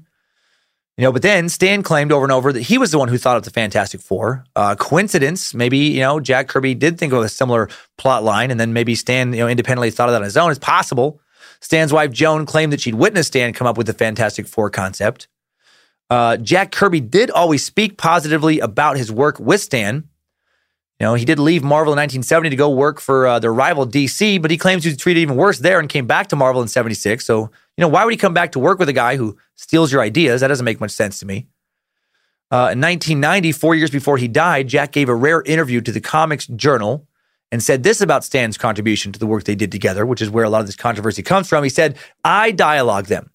If Stan Lee ever got a thing dialogued, he would get it from someone working in the office. I would write out the whole story on the back of every page. I would write the dialogue on the back or a description of what was going on. Then Stan Lee would hand them to some guy. He would write in more dialogue. In this way, Stan Lee made more pay than he did as an editor. This is the way Stan Lee became the writer. Besides collecting the editor's pay, he collected writer's pay. I'm not saying Stan Lee had a bad business head on. I do think he took advantage of whoever was working for him." Okay. All right. I mean, that's his opinion. After Kirby died in February of 94, his family fought for creator credits for years, settled out of court for a sizable amount recently. So, what we have here is a he said here. I mean, who's lying? Who's telling the truth? Are both sides a little bit right and a little bit wrong? No one will just ever know for sure. But I just think based on how long he kicked ass in the comic book industry, how many people he worked with, how many characters he created, listed as having created 200 characters over many decades, I just can't believe he stole all of those ideas, right? There would be a lot more complaints, and there isn't actually a lot more complaints. It was a team effort to build these worlds, and Stan Lee was on arguably more of these teams than anyone, and I don't think that happens unless you're a creative force to be reckoned with. And whenever there's a team collaboration, people are going to have different viewpoints about how much each person contributed. That's just human nature. So that is why Stan Lee is thought of, by some as, a guy who stole some stuff, by comments like that by Jack Kirby. Most comic book fans seem to think he was an absolute hero. Flawed, yeah, maybe a little bit, but aren't all heroes, aren't we all? From Spider-Man to the Hulk, Iron Man to the Avengers, Lee was there for it all, man. He and his peers created thousands of characters, nurtured an industry worth billions of dollars. I hope you enjoyed this march through comic book history and the life of Stan Lee. Certainly not able to cover close to it all in one podcast. He lived a long time. He did a lot of shit. But I hope you know more about Stan and the beautiful literary genre he was a part of now than you did before you hit play. Let's recap what we learned now with today's top 5 takeaways. Boom, zap, pow, bam, auga, auga. Time Suck Top 5 Takeaways. I love all those comic book little bubble words. Number 1, Stan Lee helped create a massive multimedia entertainment empire. The movies and games are worth billions. The amount of comics that have been sold is mind-boggling. How cool it must have been for him to be there for basically the entire progression of that industry, right? From a brand new, often struggling medium to the most profitable genre of film in the world. Number 2, the X-Men world films have made over $6 billion at the box office alone. The Avengers-based universe has made over $18 billion. Zap, pow, ka-ching! Number 3, Stan Lee co-created 200 comic book characters: Spider-Man, the Hulk, the Fantastic Four, Ant-Man, the Avengers, Black Panther, Dr. Doom, Deathstalker, Thor, Quicksilver, even some dude named Fancy Dan, and on and on. Fancy Dan, supervillain, created in 1964 to battle Spider-Man, part of a group called the Enforcers, really good at karate, really good at judo, good at as a marksman. Once made fun of Spider-Man's butt, saying that Spider-Man's butt was too big. Yeah. Now you make a lot of characters, they can't all be hits. Number 4, Stan served in World War II, working as one of only 9 playwrights. His job was to write manuals, training films, slogans, and even some cartoons for the war effort. I thank Stan for his service. Number 5, new info: comic book characters may make even more money in merchandising rights than they do at the box office. In 2013, Spider-Man alone made over $1.3 billion in global product likeness licensing revenue. The Avengers made $325 million. Batman made $494 million. Superman made almost $300 million.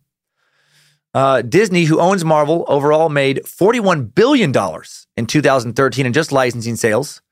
There are also video game sales, DVDs, downloads, rentals, on and on and on. All that money.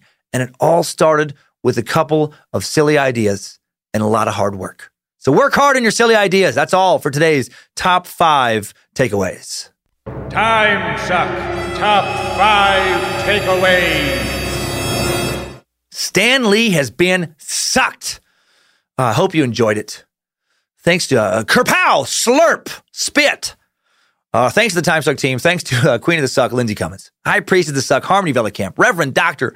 Joe Paisley. Thanks to the Bit Elixir app design crew. Thanks to my mush mouth for my tongue constantly slipping today. Thanks to Access Apparel, now known as the Spicy Club. Big thanks to the Script Keeper. Zach Flannery. Also to comedian and book and comic book nerd John Huck. Yes, John Huck helped with the initial research. If you want to meet more Time Suckers, I keep, seeing that the Cult of the Curious private Facebook group is growing. Get in there, meet some people, make some friends. Hearing more about Time Suck friendships all the time at shows. For even more social interaction, head over to the Time Suck Discord group from the Time Suck, or you can link from the Time Suck app. Also links for both in the episode description. Next week, we're going to get real wackadoodle, and I like it, the Nazi search for the Holy Grail. Heinrich Himmler, head of the Nazi SS, made a secret wartime mission to an abbey in Spain in search of what he believed was the Aryan Holy Grail. Himmler visited the famous Montserrat Abbey near Barcelona, where he thought he would find the Grail, which Jesus Christ was said to have used to consecrate the Last Supper. Himmler thought if he could lay claim to this Holy Grail, it would help Germany win the war, give him supernatural powers. He could be like a weird Stan Lee superpower or super villain. The Nazis were so crazy, they also, they thought that instead of being the king of the Jews, that Jesus Christ was actually descended from Aryan stock. They convinced themselves that somehow that was possible. And they really thought that if they could find these, supposed magical relics, they could control the world. We're going to dig into their quest, which sounds like a crazy graphic novel plot, next week on Time Suck. For the rest of this week's episode, we're going to dive into the mind of the Cult of the Curious in today's Time Sucker updates. Updates? Get your Time Sucker updates. First update coming in from a fantastic sucker, Travis Matrio. Gosh dang it, I don't fucking know. Matrius. He has beef with Nimrod, and he gives me a chance to clear some stuff up. And Travis, if you're listening, I do see you sent a follow-up email, which I didn't have a chance to really go over. It was rushing to get this in there about feeling bad about this email. You shouldn't feel bad about this email. I thought it was great, which is why I'm reading it. Travis wrote, "Dear Master of the Suck, while I love you and your comedy, but Spider-Man is awesome. Fuck Nimrod. My father committed suicide when I was a month old. To say he and countless others are Nimrod's butthole because they had one bad day is not only an insult, but a slap in the face of those who remain. Was my father a good person? Likely no. Does that mean he should be stuck in Nimrod's taint at best? No. I love my father, and I myself have contemplated hanging myself when things get dark. If Nimrod punishes those who commit suicide, he is no better than the Christian God. My father may not have been good, but suicide is no reason for him to be punished. If you ignore this and have one of your assistants answer, then hi, I know this likely won't get read, but one other person reading this makes me feel better. Will I stop listening? No. Time Suck helps pull me out of my darkness. But if I can get Dan to spend even 1 second saying maybe suicide isn't so evil, then so be it. I don't think he feels it's evil, but maybe he's uninformed about it. I think he's a good person, but has misspoke for a while on suicide. Sorry this was so long, but I'm drunk and therefore more likely to speak out with no filter. Sure, I could use this to push for topics I've mentioned, one of which is in the Space Lizard voting, but I'm not. I feel like those who are victims of suicide or future victims of suicide get lost in the discussion of suicide is bad. I said that, so I'm good, right? Your faithful sucker and peeper, Travis Matrius. Your name, I don't know the last name. I think I'm nailing Travis, though. Travis, I'm glad you sent this in. Suicide, like most things in life, ultimately is complicated. When I said that those who commit suicide end up in Nimrod's butthole way back in Suck 49, I was doing so as a way of encouraging everyone to not give up. Right? In that episode specifically, I brought it up in the context of not letting the world, not letting maybe a negative social circle beat you down to the point that you think suicide sounds like a good option. You know, I just want people to fight to stick around, bring some light to the world. That being said, I do realize that sometimes suicide is a direct result of a judgment clouded by mental illness or drug abuse. And when your mind's not working right, it can be very difficult to reach out for help. If you're capable of reaching out, then fucking reach out. I really hope you do. Also, I don't think, the one shitty final act makes you a shitty person. Take Robin Williams, right? The comic actor. How much joy did that one dude bring to the world? So much. So did killing himself make him an asshole in the end? No, of course not. I don't think it's that simple. Do I still think it's a selfish act? Yes. In all but extreme cases, I do. And again, by extreme cases, I mean, when somebody they're mentally clouded by like mental illness, maybe they're terminally ill, maybe they kill themselves to avoid a painful death or inevitable mental and physical deterioration, I get it in that sense. Travis, do I think your dad has to live in Nimrod's butthole or be punished forever? No, of course not. And I do apologize for phrasing that the way that I did. Even in a joke, it doesn't feel right. Maybe I need to revisit my old scrolls, make sure I'm interpreting Nimrod's will correctly. I probably messed up, Some of his wisdom probably got, translated poorly. Just like the whole smashing Cocker Spaniels to appease him and pay tribute to him is probably symbolic and not literal. However, I also don't want to act like taking your life just because you have a bad day isn't a really fucked up thing to do. Especially if you have a kid to take care of, and I'm sorry, that your dad had that happen with him. Not cool. I bet if he could somehow come back, he would apologize to you. So I hope you're doing well, Travis. I hope when things get dark thoughts surround you, you continue to fight them off. I hope the show continues to help. Hail Nimrod. Next up, cool World War I update from military history buff meat sack Joseph Giacoletto. Thanks for the pronunciation guide. Joseph writes, Dear Suckmaster, Reverend Dr. Cummins, Nimrod's prophet and slayer of Lucifenia. I'm working my way through old episodes. I'm a recent convert. This is why I'm writing you this World War I update now. You talked about all the new technologies that came out with the war to end all wars, and you mentioned submarines. This was, however, not the first war in which a submarine was used. That distinction of the first submarine used in war, used by the losers of the American Civil War, the Confederate States of America. They developed a hand-cranked submersible, attached a torpedo to the bow called the CSA Hunley, named for the designer, H.L. Hunley. It has the distinction of being the first submarine to be successfully used in combat, sinking the USS Housatonic in an attempt to break the Union blockade of Charleston. Unfortunately, it was more dangerous to its crew than the enemy, killing 3 of its own crew members. The last sinking left it to sit on the seafloor for over 100 years until it was discovered and raised from the depths. Experts have recently finished excavating the contents, furthering our understanding of the first semi-successful submarine. Love the podcast. It's a great distraction when I'm having a shitty day at work. I praise Nimrod every day that my cousin Lauren got me hooked. Keep doing what you do. Your loyal space lizard, Joe Giacoletto. Again, thank you for the pronunciation. Thanks for the correction. Yeah, World War I was when submarines were really prominently featured in battle. Your example was the first successful use of a submarine, in the Civil War. And actually, technically, the world's first submarine use/attack, as far as wartime, occurred on September 7th, 1776, during the Revolutionary War, when the American submersible craft called Turtle attempted to attach a time bomb to the hull of British Admiral Richard Howe's flagship Eagle in New York Harbor. First use of a submarine in warfare. Designed by Saybrook native and Yale graduate David Bushnell, the Turtle was a one-man vessel submerged by admitting water into the hull and surfaced by pumping it out by hand. The oak, carved egg-shaped submarine was armed with a torpedo made from a cake of powder. It would be attached to an enemy ship's hull. On the night of September 6th, 7th, the Turtle, operated by Army volunteer Ezra Lee, made its way through the dark waters of the harbor, conducted the attack. Problems arose. However, when the boring device operated from inside the submarine failed to penetrate the ship's hull. The torpedo was eventually abandoned. Lee emerged unhurt. The abandoned torpedo detonated about an hour after it was released, but did no harm. The turtle would attack again, only to be discovered. It was subsequently captured by the British and then sunk. Pretty cool. Finally, Cornelius van Drebbel, a Dutch inventor in the service of King James I of England, he designed and built the first successful submarine way back in 1620, the year he pulled off a successful demonstration in the River Thames. So thank you, Joe, for helping me out with a little submarine history lesson. Now an important social message sent in from Space Lizard Emma Sanders. Inspired by something I said way back in Suck 118, Emma writes, "Tie me a sucker on high. I might be a little high. But this is regarding the tirade about not calling the cops when it sounds like someone is being assaulted. 118, the alphabet murders. As someone who is in a dom-sub relationship which involves some very rough play, please call the police. If you think that someone is being assaulted. We have had the cops called on us once, and it just made for a funny story for them and an embarrassing yet proud moment for us. Fun fact, BDSM is actually helpful for people who have suffered through sexual assault or domestic violence.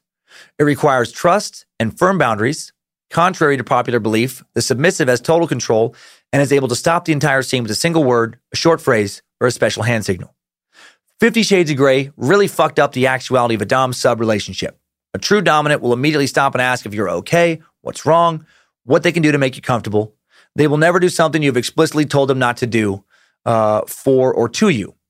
Consent, boundaries, communication, and trust, the foundations of BDSM, all things people who have been physically or sexually assaulted have problems with, often due to PTSD. There are studies which back this. My therapist actually told me about it after I mentioned being a sub. Tasty tidbit for the chompers. The word pineapple is the most often used safe word. Keep on sucking, Emma. Well, thank you, Emma, for that awesome message about sexual health and sexual empowerment. Hail Lucifina.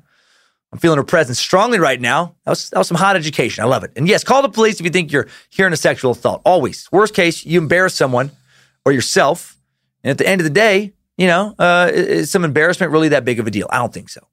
I just recorded a stand-up special where I confessed to once fucking a banana peel and also some pillows.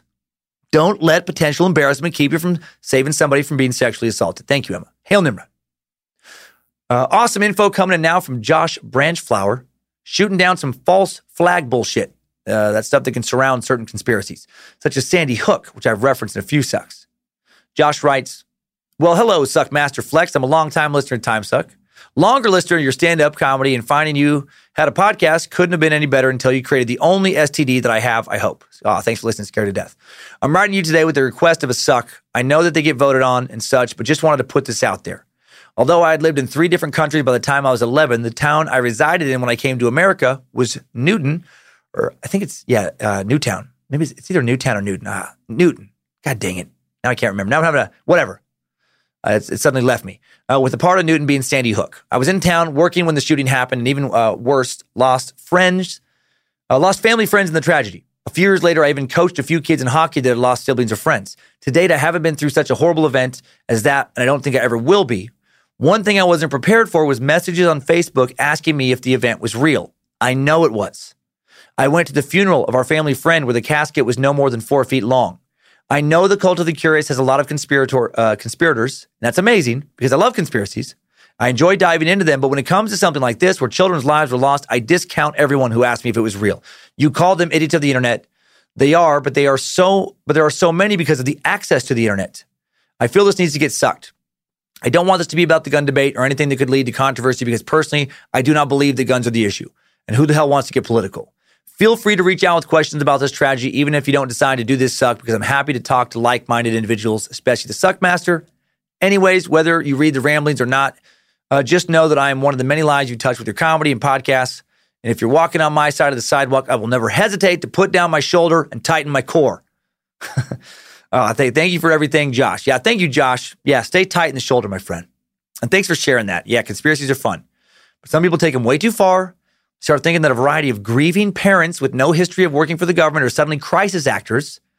They keep thinking this because colossal dipshits like Alex Jones say that these things are true, despite numerous people like yourself coming forward to say, hey, fuckers, I was there, saw it, people died. It's not false. Not sure how to frame a topic about the advent of the internet or how the advent of the internet has led to massive disinformation about a variety of topics, but it is a real problem. And I'm sure I can continue to touch on it in various sucks. I do want to suck the Sandy Hook conspiracy one of these days for sure. Hail Nimrod. Next up, great message from a meat sack, Alex Garcia, calling me out for some judginess on the Killdozer suck. Alex writes, so I just listened to the Killdozer episode. Throughout the podcast, you kept saying that the topic was deep and complicated and not as simple as what people think. And while I agree with your position on that topic, I wanted to say that not everyone has to do research as a job for topics like you. Hell, it was so in-depth, you had to thank Zach Flannery in the middle of the episode. I noticed you do this sometimes. There's a complicated topic that requires a shit ton of research to understand, and when people don't understand it, for not researching as much as you do, you call them fucking idiots. And I say this not to complain or anything. I just say this to bring it to your attention and maybe get an answer as to why you do it. Anyway, sorry for the poorly written email. It's probably riddled with grammatical mistakes. Nah, it's fine. Your humble servant, Alex Garcia. P.S. Yes, I get that most people that you call fucking idiots are idiots, and I agree with that. Okay, all right, Alex. I want to thank you for sending this message.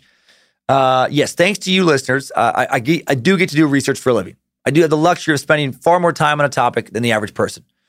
But I'm still going to keep calling these people idiots, and here's why. I don't think they're idiots for not understanding a complex topic.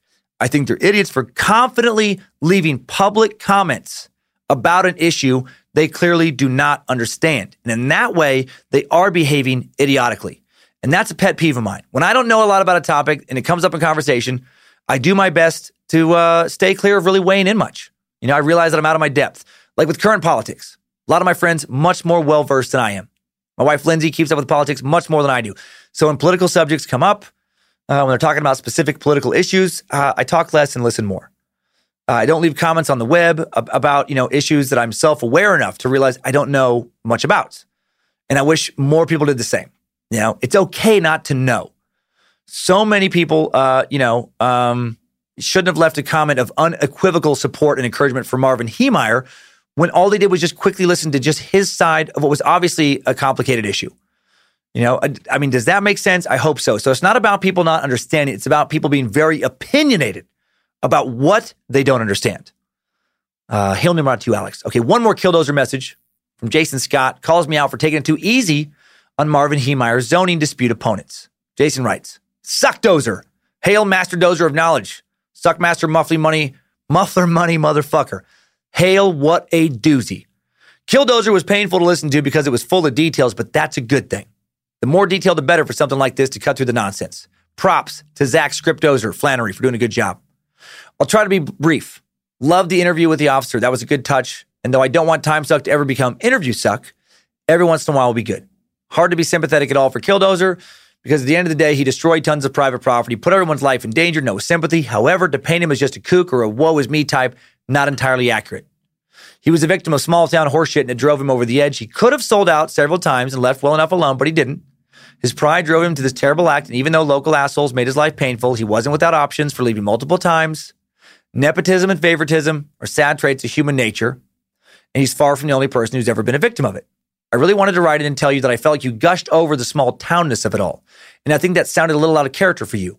Generally, you seem to always champion the rule of law, but in this story, you got annoyingly rah-rah about him being a townie versus an outsider. I get it. I grew up in a small town, now live in a smaller city that is slowly being bought up by people from northern states, goddamn Yankees, who take advantage of the disparity in income to buy up the affordable property here and price people out. Trust me, I've been in the same goddamn tiny apartment for 5 years because it's impossible to buy a house, so I understand. But the rule of law is what defines us as a nation and as a civilized species. We should never turn a blind eye to corruption. That shit happens mentality has poisoned government on every level, and the tribalism that continues to support it makes even the discussion of it impossible.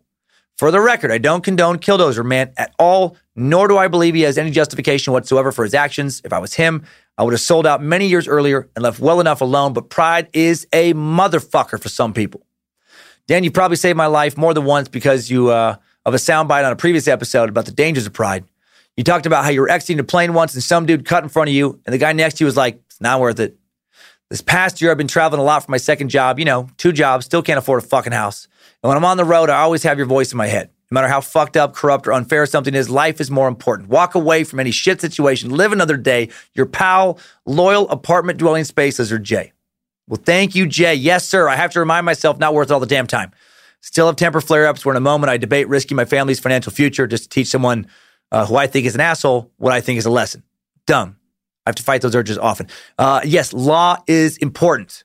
And while some minor laws may have actually been broken by the Granby Council, here's my thing with Killdozer. I'm not sure any major law really was broken because he did file a lawsuit against the town. It didn't even make it to trial. It was dismissed. So were a bunch of laws actually broken to fuck him over? I'm just not sure they were. Sounds like they weren't. As far as glossing over nepotism and conflicts of interest, I just think it's inevitable in some small situation. Like in higher branches of government, I get it. Very important to avoid. In the Oval Office, Capitol Hill, and state government. But in volunteer, teeny town, less than 2,000 people, volunteer government, do I think it's messed up for people who grew up together to try to stick together and help each other out on an issue, to be loyal to one another? No, I just think it's kind of a normal community thing to do. But again, I do see what you're saying. Coming from a small town where my grandpa was once not only the city inspector, but also the mayor, yeah, I'm probably biased. For sure I am. I'm sorry my bias came out more than normal, and that suck. Best of luck with the change in economy in your town. I feel for you. Hail Nimrod, Jay. And last message, we'll leave on some comedy. Meat Sack Chris Schwartis. There we go. Yeah, thank you for the pronunciation update or guide. Chris Schwartis shared a rough part of the suck with the wrong audience, and I laughed my ass off when I first read this. Chris wrote, subject of, God fucking damn it, Master Sucker. Sorry for the strong subject line, just wanted to get your attention. Hey, Master Sucker, Reverend Cummins, Esquire, the third leader of Suckdom. You got me, damn it. So things have been tough lately, so I decided to get a second job to help support my wife and 3 kids. For the last 4 weeks, I've been interviewing and trading phone calls with a local company that helps those with mental disabilities with their daily lives and lead them to have a more productive individual life in the community. I tell you this because today I received a final call from the company that I've been waiting on for a week. Don't worry, getting to the good part. At that moment, I've been sitting at my desk at my main job, working as a quality control associate in an office space that I share with 2 other gentlemen. So to listen to the suck, I used wireless Bluetooth earbuds. I was listening to the Ninth Circle Cult suck when it suddenly cut out and my phone began to ring. I answered and went to say hello, but by some wackadoodle tomfoolery, when I slide to answer the phone, the suck comes back to life. And for some reason, my Bluetooth headphone disconnects. And what blares out of my phone was, I think we all can agree that every 40-something-year-old dude wants to motorboat some fresh-out-of-the-box junior high titties. If there's grass on the field, am I right, fellas? I struggled to stop the suck, but Nimrod's will was too strong. To my biggest embarrassment, my boss, one of the guys I share my office space with, by the way, hears all of that. Yes, the woman from the company I was applying to on the phone also heard it. I finally rassled the suck to submission, tried to answer the phone as if nothing happened. She asked me what that was. I explained it was a podcast called Time Suck, and I tried my best to explain what she had just heard. Did I mention this is a Christian-based organization? A few harrowing moments pass when she says to me, oh yeah, my husband listens to that. I felt a little relieved, and you would be happy to hear that I got the job. So good. I'm glad it worked out. So after the call, I put my earbuds back in, backed up a bit, and lost my shit when you said that line about this getting taken out of context. Anyway, I've been listening to Time Suck for a while now. I've noticed that on the Time Sucker updates, this has been happening to others as well. So if someone else hasn't coined this term yet, I call it Cummins' Law, kind of like Murphy's Law. And it states, if any situation has the potential to be embarrassing, an ill-timed Master Sucker rant will make it even more embarrassing. Well, that's all I got, Master Sucker. Sorry about the long email, but I had to share. Hail Nimrod. Hail the Master Sucker. Hail the Queen of the Suck. Praise Bojangles. All glory be to Triple M and Lucifina. Call me. Here come the spoons, motherfucker, and keep on sucking. Your faithful space lizard, Chris Schwartis. The E is silent, mushmouth. Thank you. Thank you for that tip.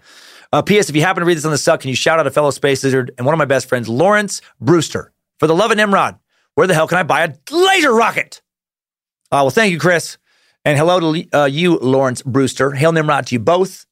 Cummins' Law, I love it, man. If a situation provides the potential for me to really embarrass you by hearing others, or having others hear me say some super fucked up shit out of context, it's probably going to happen. So be careful out there, meat sacks. Don't let me get you fired. If you lose that paycheck, you might not be able to pay the phone or the Wi-Fi bill, and you might not be able to keep on sucking. Thank you for the messages, everybody. Thanks for listening every week and letting us do what we do. And I'll talk to you very soon. Thanks, Time Suckers. I needed that. We all did. Have a great week, everybody. If you make a ton of money and live into your 90s, careful who you trust with your money. Also, if you're lucky to live that long, dentures or not, keep on sucking.